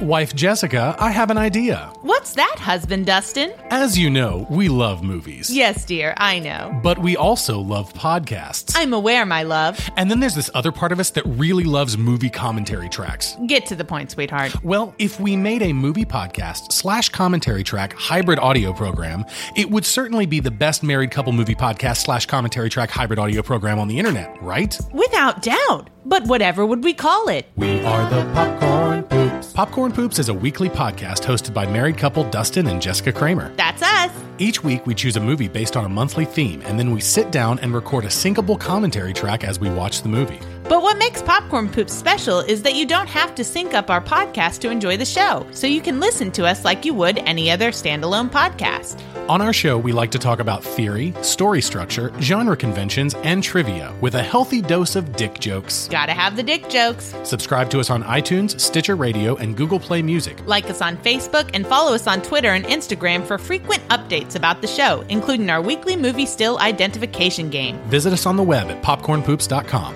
We'll be waiting for you, and not in a creepy way. Okay, kind of a creepy way. Yeah, okay, fair warning. How did you kind of get your start as a writer? Oh, yeah, well, I left university in 1980, and it was the perfect time to become a writer, really, in that it was a time of mass unemployment, so very little chance of getting a job, but all the kind of the safety net put in place by the previous Labour governments, that safety net was still intact. So it was very easy to, to survive quite nicely, living on sort of benefits, and there was no stigma attached to it at all in Britain. It was quite a sort of, for people of my generation, it was a kind of perfectly acceptable thing to do. And at the same time, newspapers were expanding. There were more and more supplements. So there were more and more chances available for freelance writing. So unlike the sort of traditional paradigm whereby you sit in your room writing your great masterpiece and send it off, it gets rejected, then you send in another one, and eventually your book gets published. my thing was that I gradually became a writer, starting with writing stuff for magazines and then moving on to books. Tell me about the first time that you saw Stalker. I saw it when it was released, on its release in Britain, which was, God, I'm struggling to remember now. I'm guessing it would have been about 1981. And it was marketed, if you like, as a science fiction film. And I think for that reason, although I could see it was kind of exceptional, I did struggle with it a bit. I found it just a little bit boring, partly because it obviously wasn't just a science fiction film. But there was something about it. It just really stayed with me until this one particular day. I was walking with my then girlfriend in Richmond Park in London, and a bird flapped down, came flapping over the banks of one of the sort of slopes of grass in this park, and it was so reminiscent of that moment when the bird comes flapping along that tunnel or that great extent of indoor dunes in Stalker. And something about that, something sort of clicked at that point, and I really wanted to see the film again. And I suppose in miniature, that summarizes my entire relationship with the film, in that from that moment on, for one reason or another, I was always wanting to see it again. Now, had you explored other Tarkovskys at that point? No, this was my first exposure to Tarkovsky. I think maybe I was conscious that Mirror had been released before then. But no, Stalker was my first Tarkovsky. So it sounds like it has stuck with you for a long, long time. Is it still part of you today, or did writing Zona kind of help bring some, I don't want to say closure to that, but did it help put things in perspective for you? Well, it certainly did. It helped me put things in perspective, in that my sense of its greatness, which had been deepening over the years anyway, was compounded by writing the book. As a result of writing the book, I watched the film a lot more, and I was able to see how certain emotional effects were achieved technically. So you might say that if you are watching a magician, once you see how a trick is done, then the magic is ended. But in this case, actually, that didn't happen at all. If anything, I think my sense of the film's greatness was deepened by understanding to a degree how certain effects were accomplished. And since then, two things. One is that I've learned more things about the film, and if the book were in a format that permitted me to sort of add bits with each reprint, I would do that. I would add things that I've learned subsequently. Secondly, now whenever I go to introduce a screening of Stalker, which I do quite frequently, I've really seen this film plenty. And I quite often think, oh, well, I'll just stick around for, 20, I'll watch the first 20 minutes and then I'll go to the pub and then I'll come back and, hopefully sell some copies of my book. But typically what happens is I sit there for 20 minutes and I think, oh, I'll just stay till they get in the zone or something. And I end up watching the whole thing again. That's quite a feat. It's not the easiest film to sit through, I suppose. I think the most trouble I had with the film was the first time I saw it, because I think this idea of things being boring, well, it's certainly a slow film. It doesn't move at the rate of The Bourne Ultimatum, let's say. It's not like something being slow is what makes it boring. I think things being boring, when we feel bored, it's a result of a friction between how we want time to be passing and how it is passing. And I think for me, and maybe for other viewers as well, what happens is that once you give yourself over to the particular slow rhythm of Stalker or some Tarkovsky films for that matter, then you just sort of trance out to it and settle into that rhythm, and that temporal friction that I've described disappears, and you just go along with it. And so I actually find there's only maybe 20 minutes when they're in the zone where things sag a bit. Increasingly, I find I'm just sort of at one with it.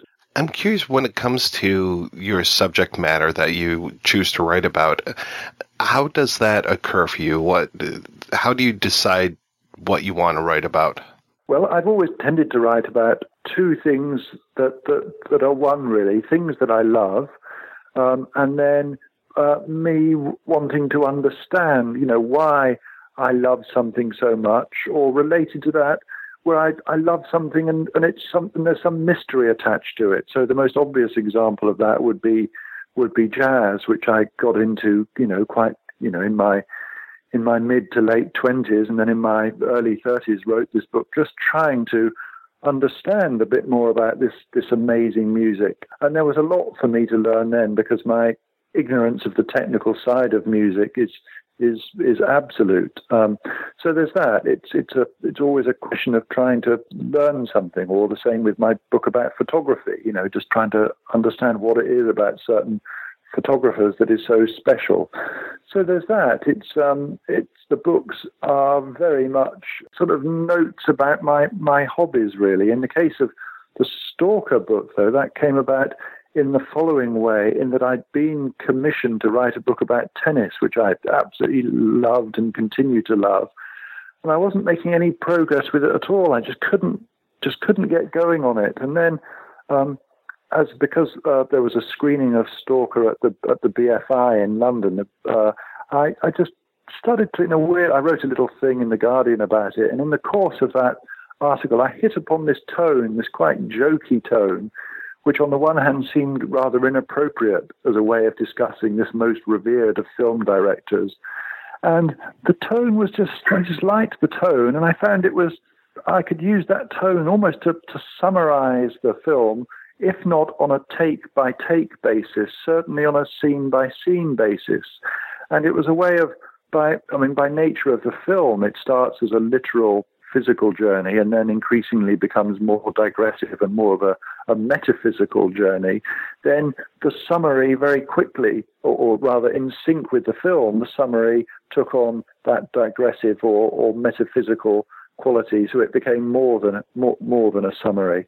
And I was just doing this really as a way of displacement activity, because writing the tennis book, I wasn't writing the tennis book, and I was feeling, at least I was writing something, even though what I was writing was so obviously not going to be a book. And then the number of words increased, and I was thinking, well, God, this is book length, but of course there's no way I can submit this to a publisher. And then I started to think, well, God, maybe, and to cut you can see where I'm going with this. Eventually, it was long enough to be a book, and I sent it in to my publisher in lieu of the tennis book. And to my great delight and to their great credit, the publishers in the US and the UK offered to publish it. We all have this idea of success. There is this idea of success, which is to sell millions of copies. But in a way, for me, this was, I think, my greatest success as a writer, because I published this book, which by any normal reckoning was pretty much unpublishable,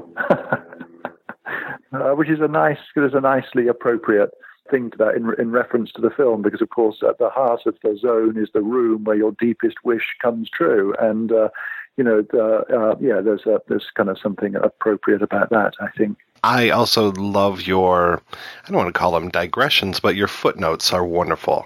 Thank you. Yeah, it was a way of, somebody made a really nice observation in a review of the book. They said gradually as the book goes on, the footnotes kind of climb over the main body of the text, like vegetation up the walls of a building. And once again, that's a metaphor or simile which quite obviously draws from the film, in that there's this, there are these crumbling buildings, and quite often what we're seeing is the kind of nature taking over the man-made. And again, it was a way of combining a kind of summary of what's going on in the film, while addressing some of the issues that the film raises. And I felt I couldn't do that in any way but the footnotes. And then there was this other thing, that because I'd been seeing the film for so long, then I needed to include some sort of autobiographical elements from my life, both about my experiences and the circumstances in which I saw the film, and also actually going back into my childhood to try to explain to myself, really, why it is that this film in particular affected me so profoundly. Well, that's one of the things that I always ask the co-host on the show is, when was the first time you saw this film and what did you think? And just to get those initial memories, because for me, the first time you see a film, you are bringing so much to the film, and then how did that affect you, and how does the film then change you after you see it? Yeah, I think it's one of the things about going to the cinema that you come out of a film and you're changed. Your way of seeing the world changes. Now, if you see a rubbishy film, that feeling of being changed lasts for about maybe just 2 or 3 seconds. But we're all familiar with that thing of, let's say you come out of a film where, there's sort of scenes set in, I don't know, let's say Las Vegas, and there's lots of neon and it's night, and you come out, oh, it's still the afternoon. There's that sort of shock. And it seems to me the better the film, the longer that feeling of being altered by what you've seen lasts. And in the case of Stalker, I feel one is permanently changed by seeing it. The world takes on this Tarkovskyan quality. And also, for me, when I saw it, which was, I emphasize this, it was I saw it not as a revival thing. I saw the film as it was released, and at that point, I'd seen a lot of classic films, but this was the one that really shaped. It didn't just alter my sense of the world; it also shaped my sense of what a film could be, what movies could do. So it was a twofold thing. Thereafter, every film I saw was judged some way in relation to Stalker, I think. And I think one of the reasons it altered not just my sense of the world, but simultaneously my sense of cinema, is because there's this big question that's asked about the film. What is the zone? Is it this magical place that Stalker claims, or is it just an overgrown sort of field? And the thing is, we could discuss that for hours. But I think one of the things that we have to agree on is that the journey into the zone is, among other things, a journey into the wonder cinematic space and time. So it seems to me that the film is directly addressing that issue of what we experience in a film. Well, I like that you kind of compare it to a road movie at the same time, the whole idea of the journey almost being more important than the destination, because for all intents and purposes, they never really reach that destination. Yes, that's right. They do. Although, I don't want there to be a spoiler here. It's always very important in Stalker to look at what the camera is doing. And for anyone who hasn't seen the film yet, take a good, watch very closely about what happens to where the camera ends up when they're in the room. I think that's extremely significant. But yeah, I think it's one of the reasons that the film is not boring in spite of its slow pace is because it is a literal journey. And of course, always when you have a physical journey, whether it's on a stagecoach in a Western or that boat going up the Mekong River in Apocalypse Now, you nearly always have a sort of narrative interest there. It is among other things, it is a literal physical journey that they undertake, a journey that becomes progressively stranger.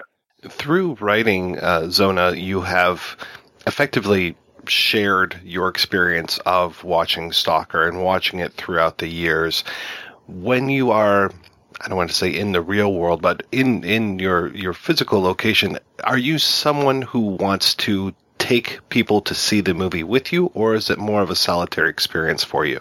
I really want people to go to the movie with me. More accurately, perhaps, I want people to go to the movie with each other. That is to say, I'm urging people to see this film, but I always say, but wait, don't watch it on your computer. Don't watch it on your TV, because it really does have to be seen projected on a screen. And certainly until recently in Britain, that was really quite difficult because, the rights had elapsed, and I think there was just one one increasingly fatigued-looking prince serving the whole of the kind of Western world. Anyway, the rights have been renegotiated with Moscow, I think, and the print has been and a partial restoration has been undertaken. So it's easier to see it now. But it's really important, I think, linking up with something I was saying earlier, because the zone is about the wonder of cinematic space. It's really important to see it, I think, on a big screen. And also one's experience of it, of the film, seeing it in a theatre with other people, it's very different. So, I mean, one thing that comes out very clearly when you're in a theatre is actually the comedy in it, even though that sounds a bit counterintuitive when discussing Tarkovsky. But yeah, there's quite a lot of humour, and that really becomes apparent when you're in a theatre. And it's also something that to some degree justifies the apparently irreverent tone of some of my book. There is that communal experience that we are losing quite a bit through not seeing things at the cinema. And I find that the experience of seeing a film like this, or even just seeing longer films, not to belabor the point about, Stalker being a little bit of a longish film, but to kind of buckle in at a theater, it's so much easier to just pay attention versus when you're sitting in your living room, when you've got the travails of daily life coming in and out. It just seems to make things so much of a richer experience when you're sitting there with the sole purpose of enjoying what's on the screen. I agree, absolutely. And sort of two things in relation to that. For people under the age of whatever it is, I don't know, they assume that, you mention a film or anything, a piece of music, and of course within 5 seconds they can be watching it through a series of clicks, and that's great in a way. On the other hand, back in the day, before this technology made it possible, we were always scrutinizing listing magazines, and, I was always on the lookout for when a given film that I'd not seen before was being shown. And what that meant is that going to see, in this case, Stalker, or it could be some other, film from the canon that you'd missed, it took on some of the qualities of a kind of pilgrimage, or it became, like a little sort of trip to the zone itself. And there was something sort of special about that. Although goodness knows, I enjoy being able to, the ease with which I can now see things that I've missed. I certainly enjoy that. And another thing about, when we're talking about these sort of, young people who are used to this kind of thing, I think it's quite interesting, their experience of Stalker now, because, I really was brought up with the idea that if things seemed a bit boring, then quite often that was a potential sign of their quality. And that extends back even to sort of when I was, listening to progressive rock, that, the idea was that progressive rock albums would be a bit more difficult to listen to at first than crappy pop music, but they would be, as we used to say, they were growers, The generation now, though, where things have, the cutting speed of films has increased so much, I was fascinated by the way that two things would happen. A film like Stalker would seem either inconceivably tedious now. Relatively speaking, it proceeds even more slowly now than it did when it was released. Or, it seems to me it could appear even more magical. And I think in a way, when I talk to people who are seeing it for the first time, actually, it tends to be the latter rather than the former. In that, people are really enthralled by its stately pace, let's say. Now, I know you probably aren't researching the demographics of your audience, but I am very curious when you said that you would watch the film and you would be at events where you were selling your book.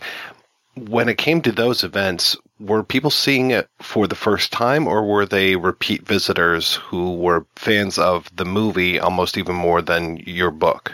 Really interestingly, it would be a mixture of all sorts, actually. There'd be people who hadn't seen the film before, and then at the end, when I'd be signing books, it would be a bit, let's suppose it's not a very original thing now, but let's suppose somebody had written a book about their they're coming out as as gay or whatever, and the book might talk about the first experiences of that, and then after that you would get people telling you about their experience of that.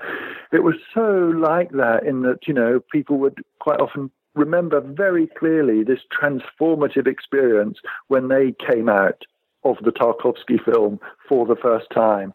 And it was really, it had this transformative, almost like a conversion story. And people would remember very, really, really clearly when they saw it for the first time. So there'd be a mixture of people seeing it, never seen it before, and people like me, that is to say, repeat offenders. This is an obnoxious question, but I'm going to ask it anyway. How long did it take to write Zona? I think it didn't take very long at all. And the reason for that is typically with writing books, I spend so much time umming and ahhing and not getting round to it. Whereas, fortunately for me, because I wasn't meant to be writing it and because I accidentally hit on the tone of it quite early on, I think it probably only took I can't remember exactly, but about 9 months. I mean, I should add also that it's a short book, and there were no major structural issues to sort out because I was just summarizing it from the first shot to the last. Now, I know you used to write for newspapers, magazines. Is that still a viable option for you these days? Oh, yeah, I still do that. I mean, not as much as I did, partly because I did so much of it until relatively recently. But the two things of book writing and writing for papers have always gone hand in hand. And, this book began really with me writing this short piece in The Guardian, then just sort of continued writing that piece to, expanding it to a book-length thing. But, I do write less for magazines and newspapers now than I used to. Well, I imagine part of that is because you are a successful book writer, but I was curious if just the markets had dried up because there are so few newspapers and magazines left these days. Yeah, I mean, there was a time, when, as I say, during the 1980s and 90s, they were getting fatter and fatter. The newspapers, there was just more and more stuff. There's less space, but it really. I don't want to sound this. I really don't want this to be taken wrong, but I think I would. There have been there's plenty of opportunities for me to write still, but it's just I think I've just felt less inclined to do it. Partly because if you're writing for British papers, then quite often somebody will phone you and they'll say, "Oh yeah, would you like? We got this idea," and I say, "Yeah, I'd quite like to do that," and they say, "Great, can we have it by 5:00 tomorrow?" And, I am capable of doing that, but I do find that, that real, that kind of, I find that quite stressful, that kind of breakneck deadline. Did you ever write the book about tennis? No, that's, I discuss in the book whether, in the Tarkovsky book, whether that one's deepest desire is quite often a mirror image of one's deepest regret. And I'm very conscious that I haven't written the book about tennis. And I'm still as interested in tennis as I was then, but I just wonder if that was, I can't quite. I'm not sure whether the bus, that bus certainly passed me by because I was busy. I ended up writing the Tarkovsky book, and I'm not sure whether that another version of that bus will come by again. That's not been decided one way or the other yet. What are you working on now? I've just finished a little book about the photographer Gary Winogrand, a short book. And that's something not dissimilar in a way to the Tarkovsky book in that, I wrote a bit about Winogrand in the photography book, The Ongoing Moment. But, I was always wanting to see more of his pictures. And now I've really seen there's a lot of Winogrand to see, and I've seen quite a bit more. But yeah, my sense of the magic and wonder of Stalker was not diminished by finishing the book. So my sense of Winogrand being inexhaustible is uncompromised by having written this book. I do have to tell you that I really appreciate that sense of wonder that you brought to Zona and to your other work, where it just, you motivate people, at least that's my impression, and you definitely helped open my eyes to appreciate things a lot more than just seeing it at first blush. So I very much appreciate the way that you bring that to your work. Oh, well, thank you. And I'm very happy that you used that particular phrase, that I opened your eyes, because in this way that I like there to be as intimate a connection as possible between the books and what they're about. There's that wonderful moment when Stalker is talking about Porcupine, his teacher, who explained to him about the zone. He said, he opened my eyes. So, thank you for the appropriateness of that compliment. Well, thank you. And thank you so much for your time today. This has been wonderful. Oh, absolutely, Mike. Thank you. Great talking with you.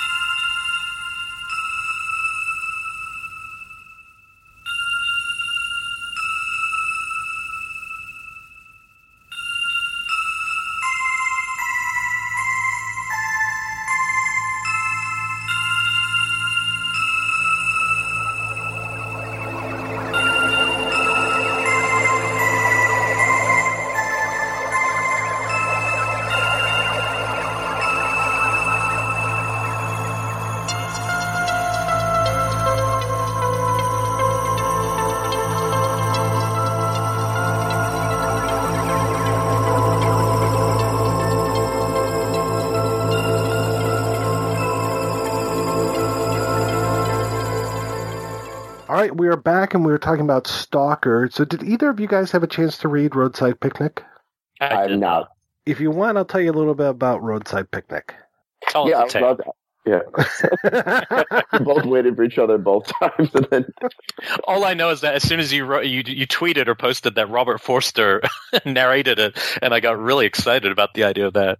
It's a great, great narration, and he does a terrific job of it. And it's kind of funny because he's got that New York accent, and even though it's set in America, there are a lot of foreign-ish sounding names. So I'm guessing these are supposed to be like renowned Soviet scientists that are working in the United States. Like there's a Professor Kirill and stuff. The book is divided into 4 main sections, and we're really following the life of Red, who is our stalker. And Red is completely the opposite of what the stalker in the movie is. He is a criminal, a known criminal. He's made his living off of going into the zone, and really there's this whole idea of you go into the zone in order to poach, and there's a whole network of poachers that are going in and stealing materials from the zone because the zone was left by an alien invasion, and they actually say in the opening that there were 6 spots on the Earth where these alien invasions happen, and we're just dealing with one. And you go in there and you find these, they have like batteries that are perpetually giving energy. They have these plasma whatevers. They're all these alien artifacts that nobody really understands exactly what they are, what exactly they're for, exactly how they work. Some of them are incredibly dangerous, and some of them are helpful. So obviously a battery that lasts forever is very helpful, but they know at the same time that these necessarily aren't what they think they are. They're like, okay, we know that this battery gives us energy forever. We don't know if it's part of another machine, if it does this, that, or the other thing. We don't know why it gives us energy forever, and maybe one of these days we'll figure that out. The whole idea of the title of Roadside Picnic comes from a story that one scientist is kind of throwing around with this other guy who is works at this institute that is outside of the zone that's supposed to protect the zone. And they describe it as, what if this invasion was just a bunch of kids from another world coming in, and all of these things, all these wondrous tools that they're finding inside of the zone are just wrappers from candy bars or empty pop bottles and these kind of things, all the junk that gets left behind when you have a party in the woods. It's a very, very fascinating book. It lasts the audio recording lasts about 6 hours, and it's available on Audible, and I really recommend it. I mean, that story is, again, completely different than what we see in Stalker.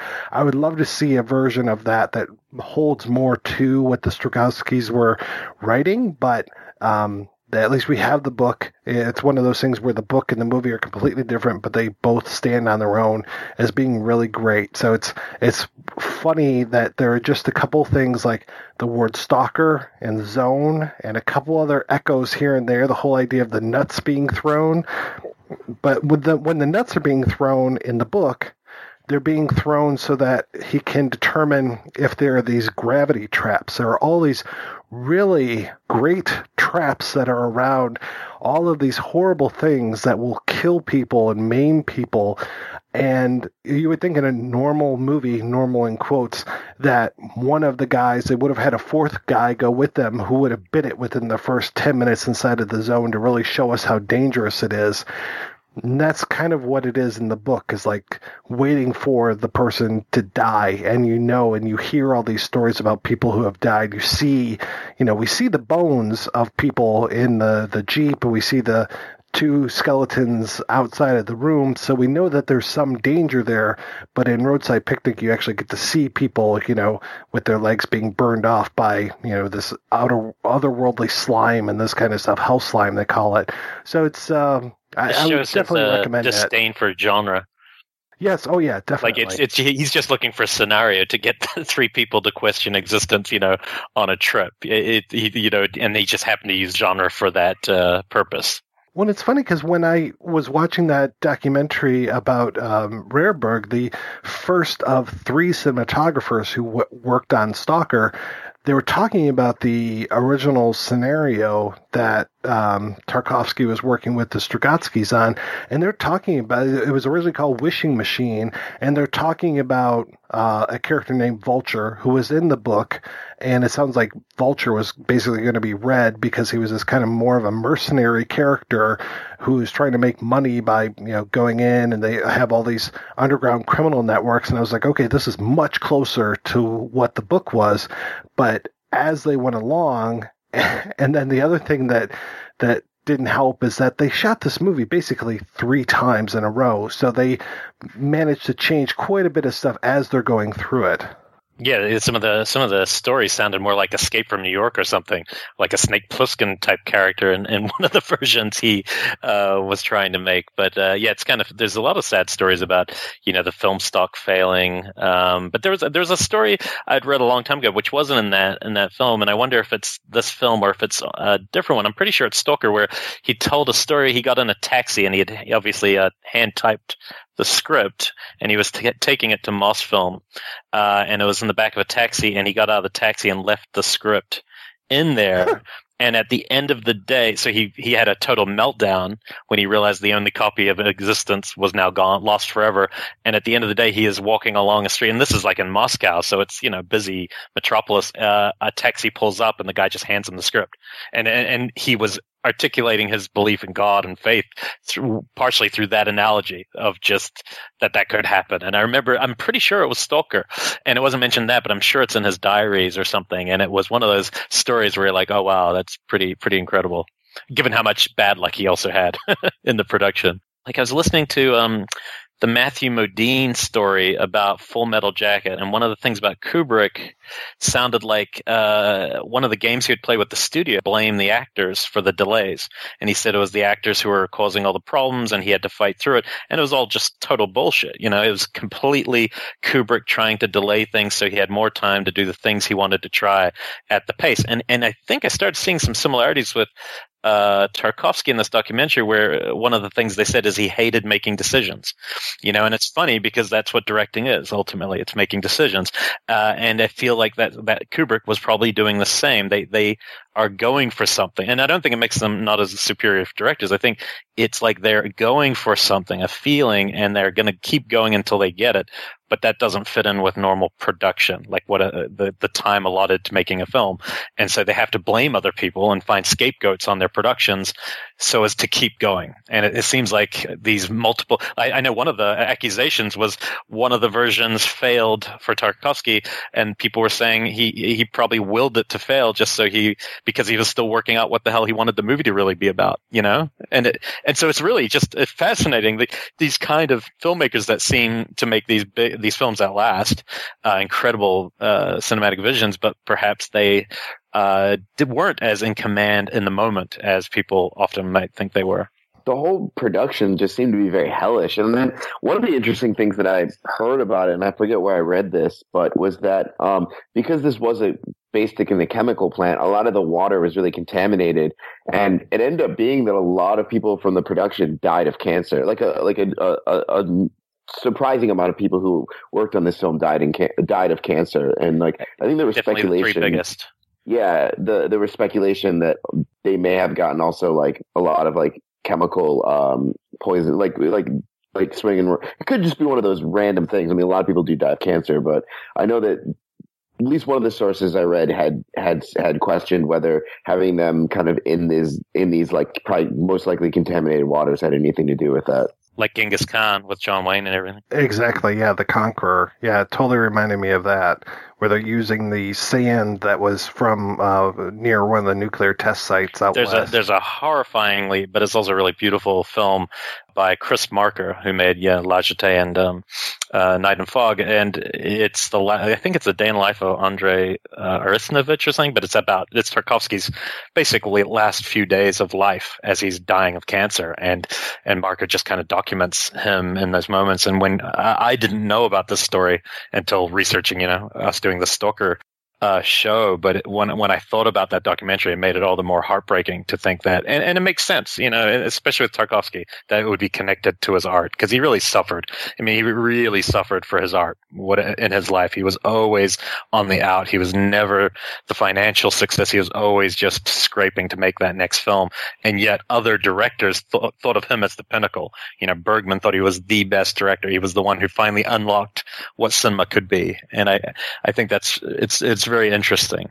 Well, he was definitely one. Tarkovsky was definitely one to name drop Bresson and Antonioni so much. He just wanted to make these films that could stand as art, like Antonioni and Bresson's films, which is quite an admirable thing to do. I mean, he really knew that cinema was an art and really showed that it was an art, and stuff like The Mirror and stuff like Solaris, even though I haven't been able to see all of it, but I do know that what I've seen is gorgeous to look at.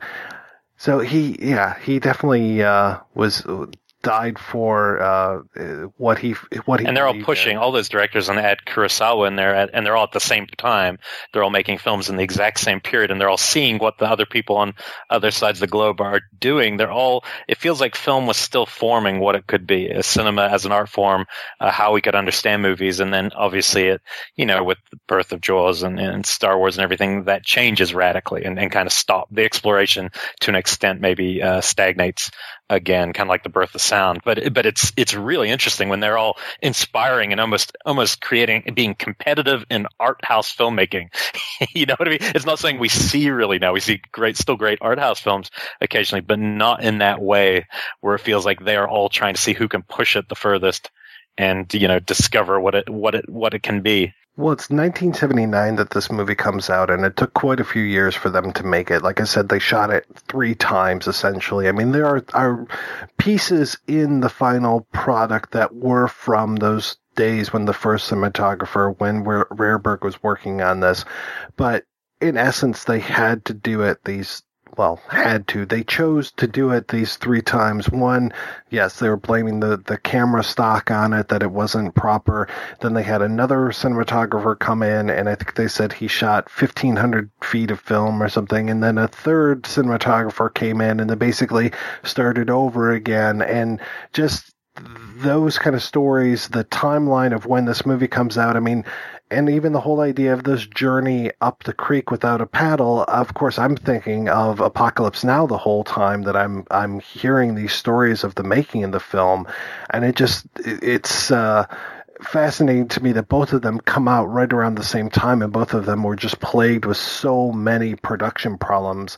Heaven's Gate was the next year, but and I wouldn't necessarily put that one in the same class as this, because I don't really go back to Heaven's Gate and rewatch it, but I do rewatch Apocalypse Now, and I will find myself rewatching Stalker. So, but just those ideas of these two filmmakers both going through hell to make these movies. I mean, they were scouting out areas for The Zone over in Tajikistan, and there's this massive earthquake, and all of a sudden they can't film there anymore because it's just like where they wanted to film ended up being this toxic zone, I guess even more toxic than the chemical plant, shooting it over and over again, not necessarily knowing where the script is going. I mean, the script is changing like crazy as they're going through there, and he still doesn't necessarily know what he wants to do with the end of this. I mean, there's so many parallels between the making of the two films. It's pretty fascinating to me. Especially when it comes out so perfectly. Like, it's so simple and feels so perfectly constructed. You wouldn't know that this is the third draft or that parts were from one draft. And it's so seamless. It's precise in that sense. It's pretty remarkable. It really is amazing how some of film's greatest accomplishments are the result of so much pain and so much suffering based on the filmmakers just getting it made. To hear all the behind-the-scenes stories in the one documentary, The Other Side of Stalker, and just how Tarkovsky's wife was such a pain in the ass and wanted to be that wife character of the Stalker, and Rehberg, and sounds like some other people on the set were just like, no, she shouldn't be doing that, and how great the actress was that ended up being that character.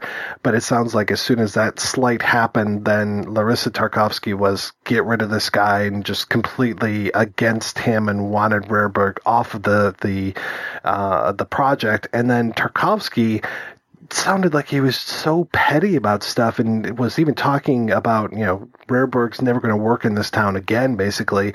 And Rehberg ends up being a commercial cinematographer, working with these guys where they're just like, what? We can get Rehberg to work on our commercials? This is crazy.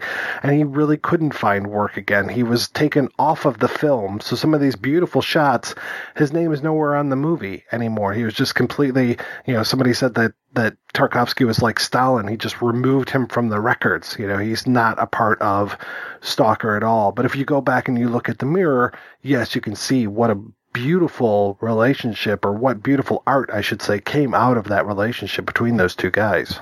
Yeah, that line where he apparently said, you think you're the genius. There can only be one genius. I mean, it does seem petty, but I think a lot of great artists have, we don't want to know necessarily, but a lot of them did. It reminds me of my favorite, and this is another Kubrick analogy, but I do think there's a lot of similarities. But I always think of Kubrick as this, incredibly deep thinking guy. But there was a story, but one of his sound guys told once where he was really in awe of Kubrick, and Kubrick was across the room, and he was using the sound to hear what Kubrick was saying, and Kubrick just leaned into this guy, and they were in a deep conversation. He was like, I wonder what they're talking about, and you just hear Kubrick saying, check out the tits on the blonde, and when he heard that, it completely humanized him forever. Suddenly Kubrick's just a man, like every other man, and I always thought that was a great story. The only thing we didn't talk about, and I know it's going to be might be in your Dyer interview, but was Zizek, who, did those great documentaries about the Pervert's Guide to Cinema. I remember his big thing was like comparing, and this isn't something that I read when I watched the movie, but now in retrospect, I can't get it out of my head, but is that comparison that the zone's a place to go, to experience innermost desire, and so effectively it is the cinema, that they are going to the cinema. It is a journey. You have to suspend your disbelief when you go to the cinema, and these characters have to suspend their disbelief, on this journey to the screen, and that you can't actually enter the screen when you get there, but you can bear witness to it. So it's just one of those analogies that I really liked, and I bet next time I watch the movie, it will probably kind of invade how I see the movie a little bit. Shamefully, I have not watched another documentary which takes a lot from Stalker, which is Adam Curtis's hypernormalization.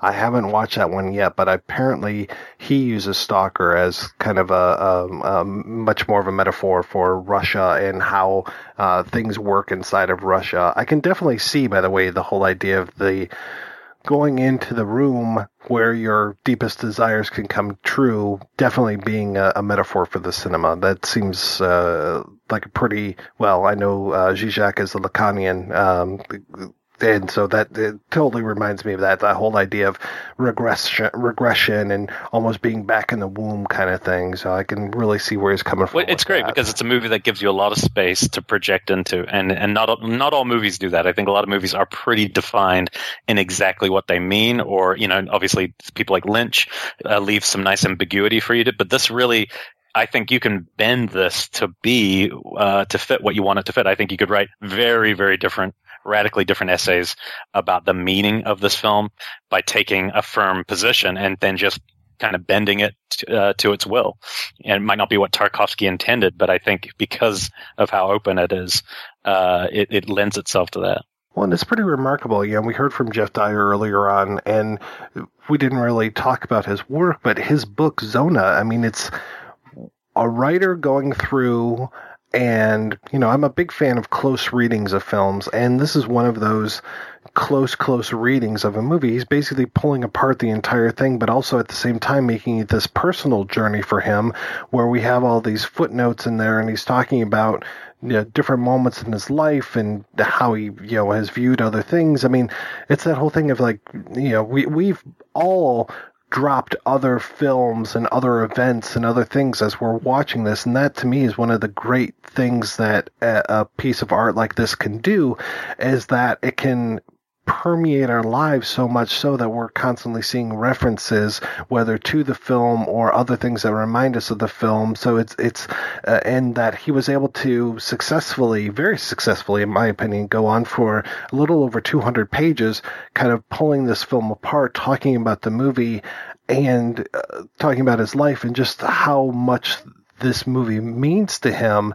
I mean, that's pretty great. I mean, it's tough for a lot of people when it comes to like, hey, what'd you think of that movie? Oh yeah, it was good. And even if you are enamored with the film, yeah, maybe, write a couple hundred words on something. But for him to sit down and write an entire book about Stalker and how he, the journey through the film for him and kind of how he comes out on the other side, just a remarkable work and just a real compliment to Stalker and to him that he was able to do this. I have a few tiny quibbles with that book, but mostly I just find it really impressive. I mean, his close reading is remarkable. It's really shocking that he is not a full-time film critic or full-time film writer. But he brings such a refreshing look, I think, at film criticism. And then a lot of his like personal anecdotes are super funny or fun or just like really like relatable in a lot of ways. Like it's a total film lover's book. I think anyone who likes his movie should absolutely read the book, and I think they'll get a lot out of it.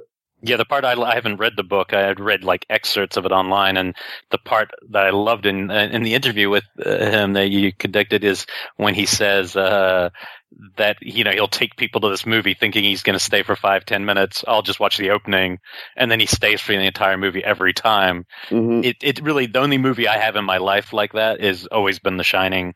Since I was a kid, if it plays on TV and it's halfway in, I sit down and somehow I watch it, never intending to watch it. It just is one of those things, and you still can't. No matter how many times I see it, I've never been able to pinpoint what it was about that movie that kept pulling you back. So I'm impressed he was able to get it down on paper. For me, it's Black Shampoo. But Black Shampoo isn't one of those that plays on television too often, so, like, ever. So I would say in that case, it's usually Jaws. If Jaws is on, whether it's 5 minutes from the end or 5 minutes from the beginning, I will watch it all the way through, which would probably cause Tarkovsky to have a heart attack. And the one thing that was the most shocking thing to me about Dyer's book is that he said he still hasn't seen The Wizard of Oz. Wow. Yeah. I didn't remember that, but that is kind of, it's like, it's hard to imagine going through life without having to accidentally see that movie. Well, the more I'm out in the world, the more I find that people haven't seen some of the stuff that you would just kind of like take for granted, like Star Wars. It's just like, really? You haven't seen? Oh, no, I've never gotten around to it. Yeah, it's crazy. Well, I think part of that is the way we watch everything streaming. So if it's not streaming, young people might never see it. If it's not available just to stream on Netflix, they might never actually watch that movie. That's the crazy thing. All right, we're going to take another break and play a preview for next week's show. Is this being recorded? Yeah. My name, Lou Andrews, is not Lou. Didn't know that, did you? I know I am not perfect.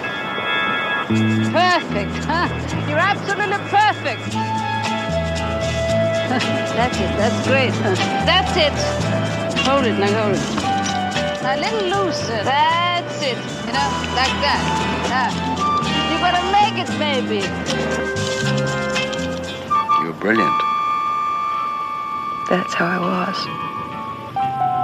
Divine. Absolutely divine. Face is bold and stark as found. Enormous eyes. What a dream this is.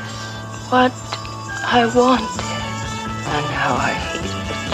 Can you explain that?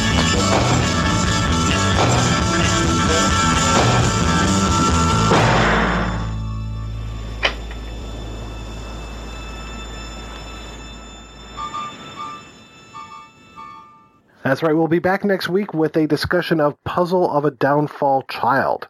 Before we go, I want to thank this week's co-host, Elric and Joe. So, Elric, where can people hear more of your dulcet tones? Dulcet tones. I do a podcast with the folks at Blumhouse called Shockwaves. It's a horror podcast where we're doing our show every week, and we do an interview with people in the industry and talk about movies. And I'm actually starting a smaller side project. It'll be a little shorter form, but just to talk more about broad movies with Brian Sauer from Rupert Pupkin Speaks, a really great blog where he does film discoveries and stuff. And we're just going to kind of get together once a week with a short form and kind of just discuss lists and films that we love, and just try to talk about things outside of just horror. Brian likes his lists. He likes his lists, so we're gonna make that into something. It won't be in depth like the projection booth. It'll be more like the opposite, very light and giving you lots of recommendations and double features and stuff like that.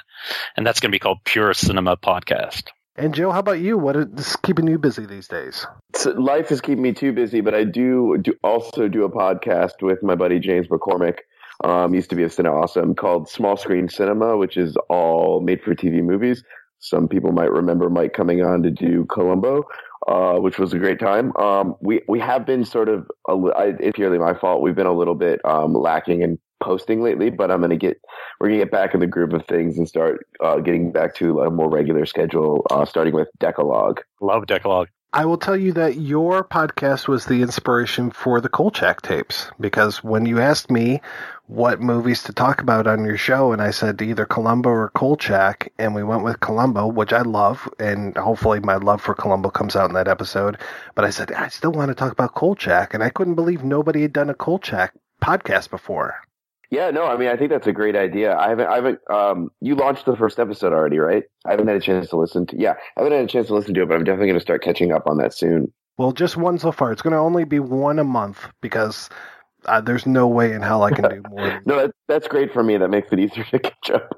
I don't know how you do it all anyway, Mike. Yeah, exactly. Mm-hmm. So many books you read every week for these movies.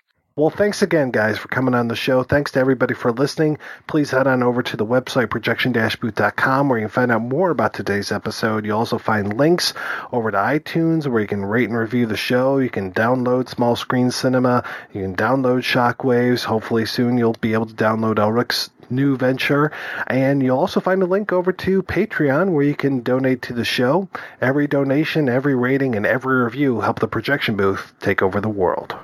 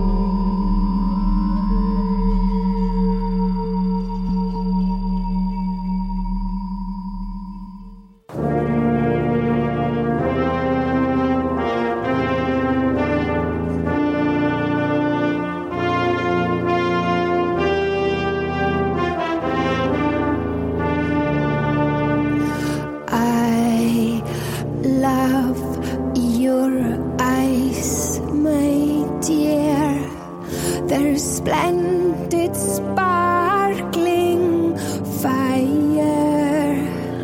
When suddenly you raise them so to cast a swift embracing glance, like lightning flashing in the sky.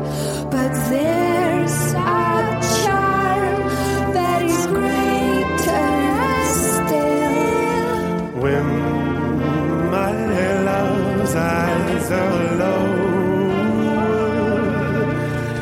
when all is fire by passion's kill, and through the down cast lashes I see the dull flame of desire. and through the down cast lashes I see the dull flame of desire.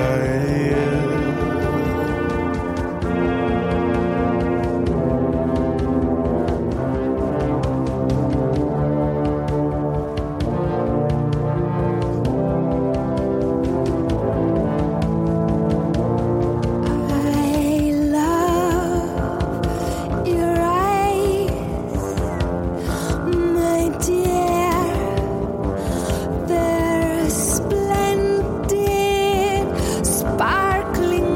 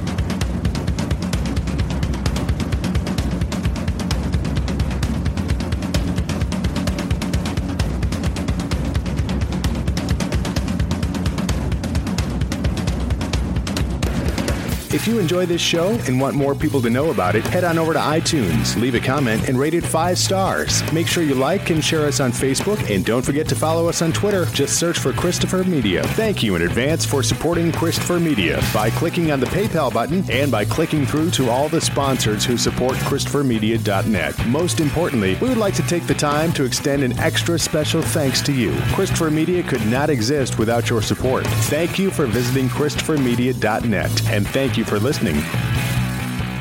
Christopher Media. Let's make some noise.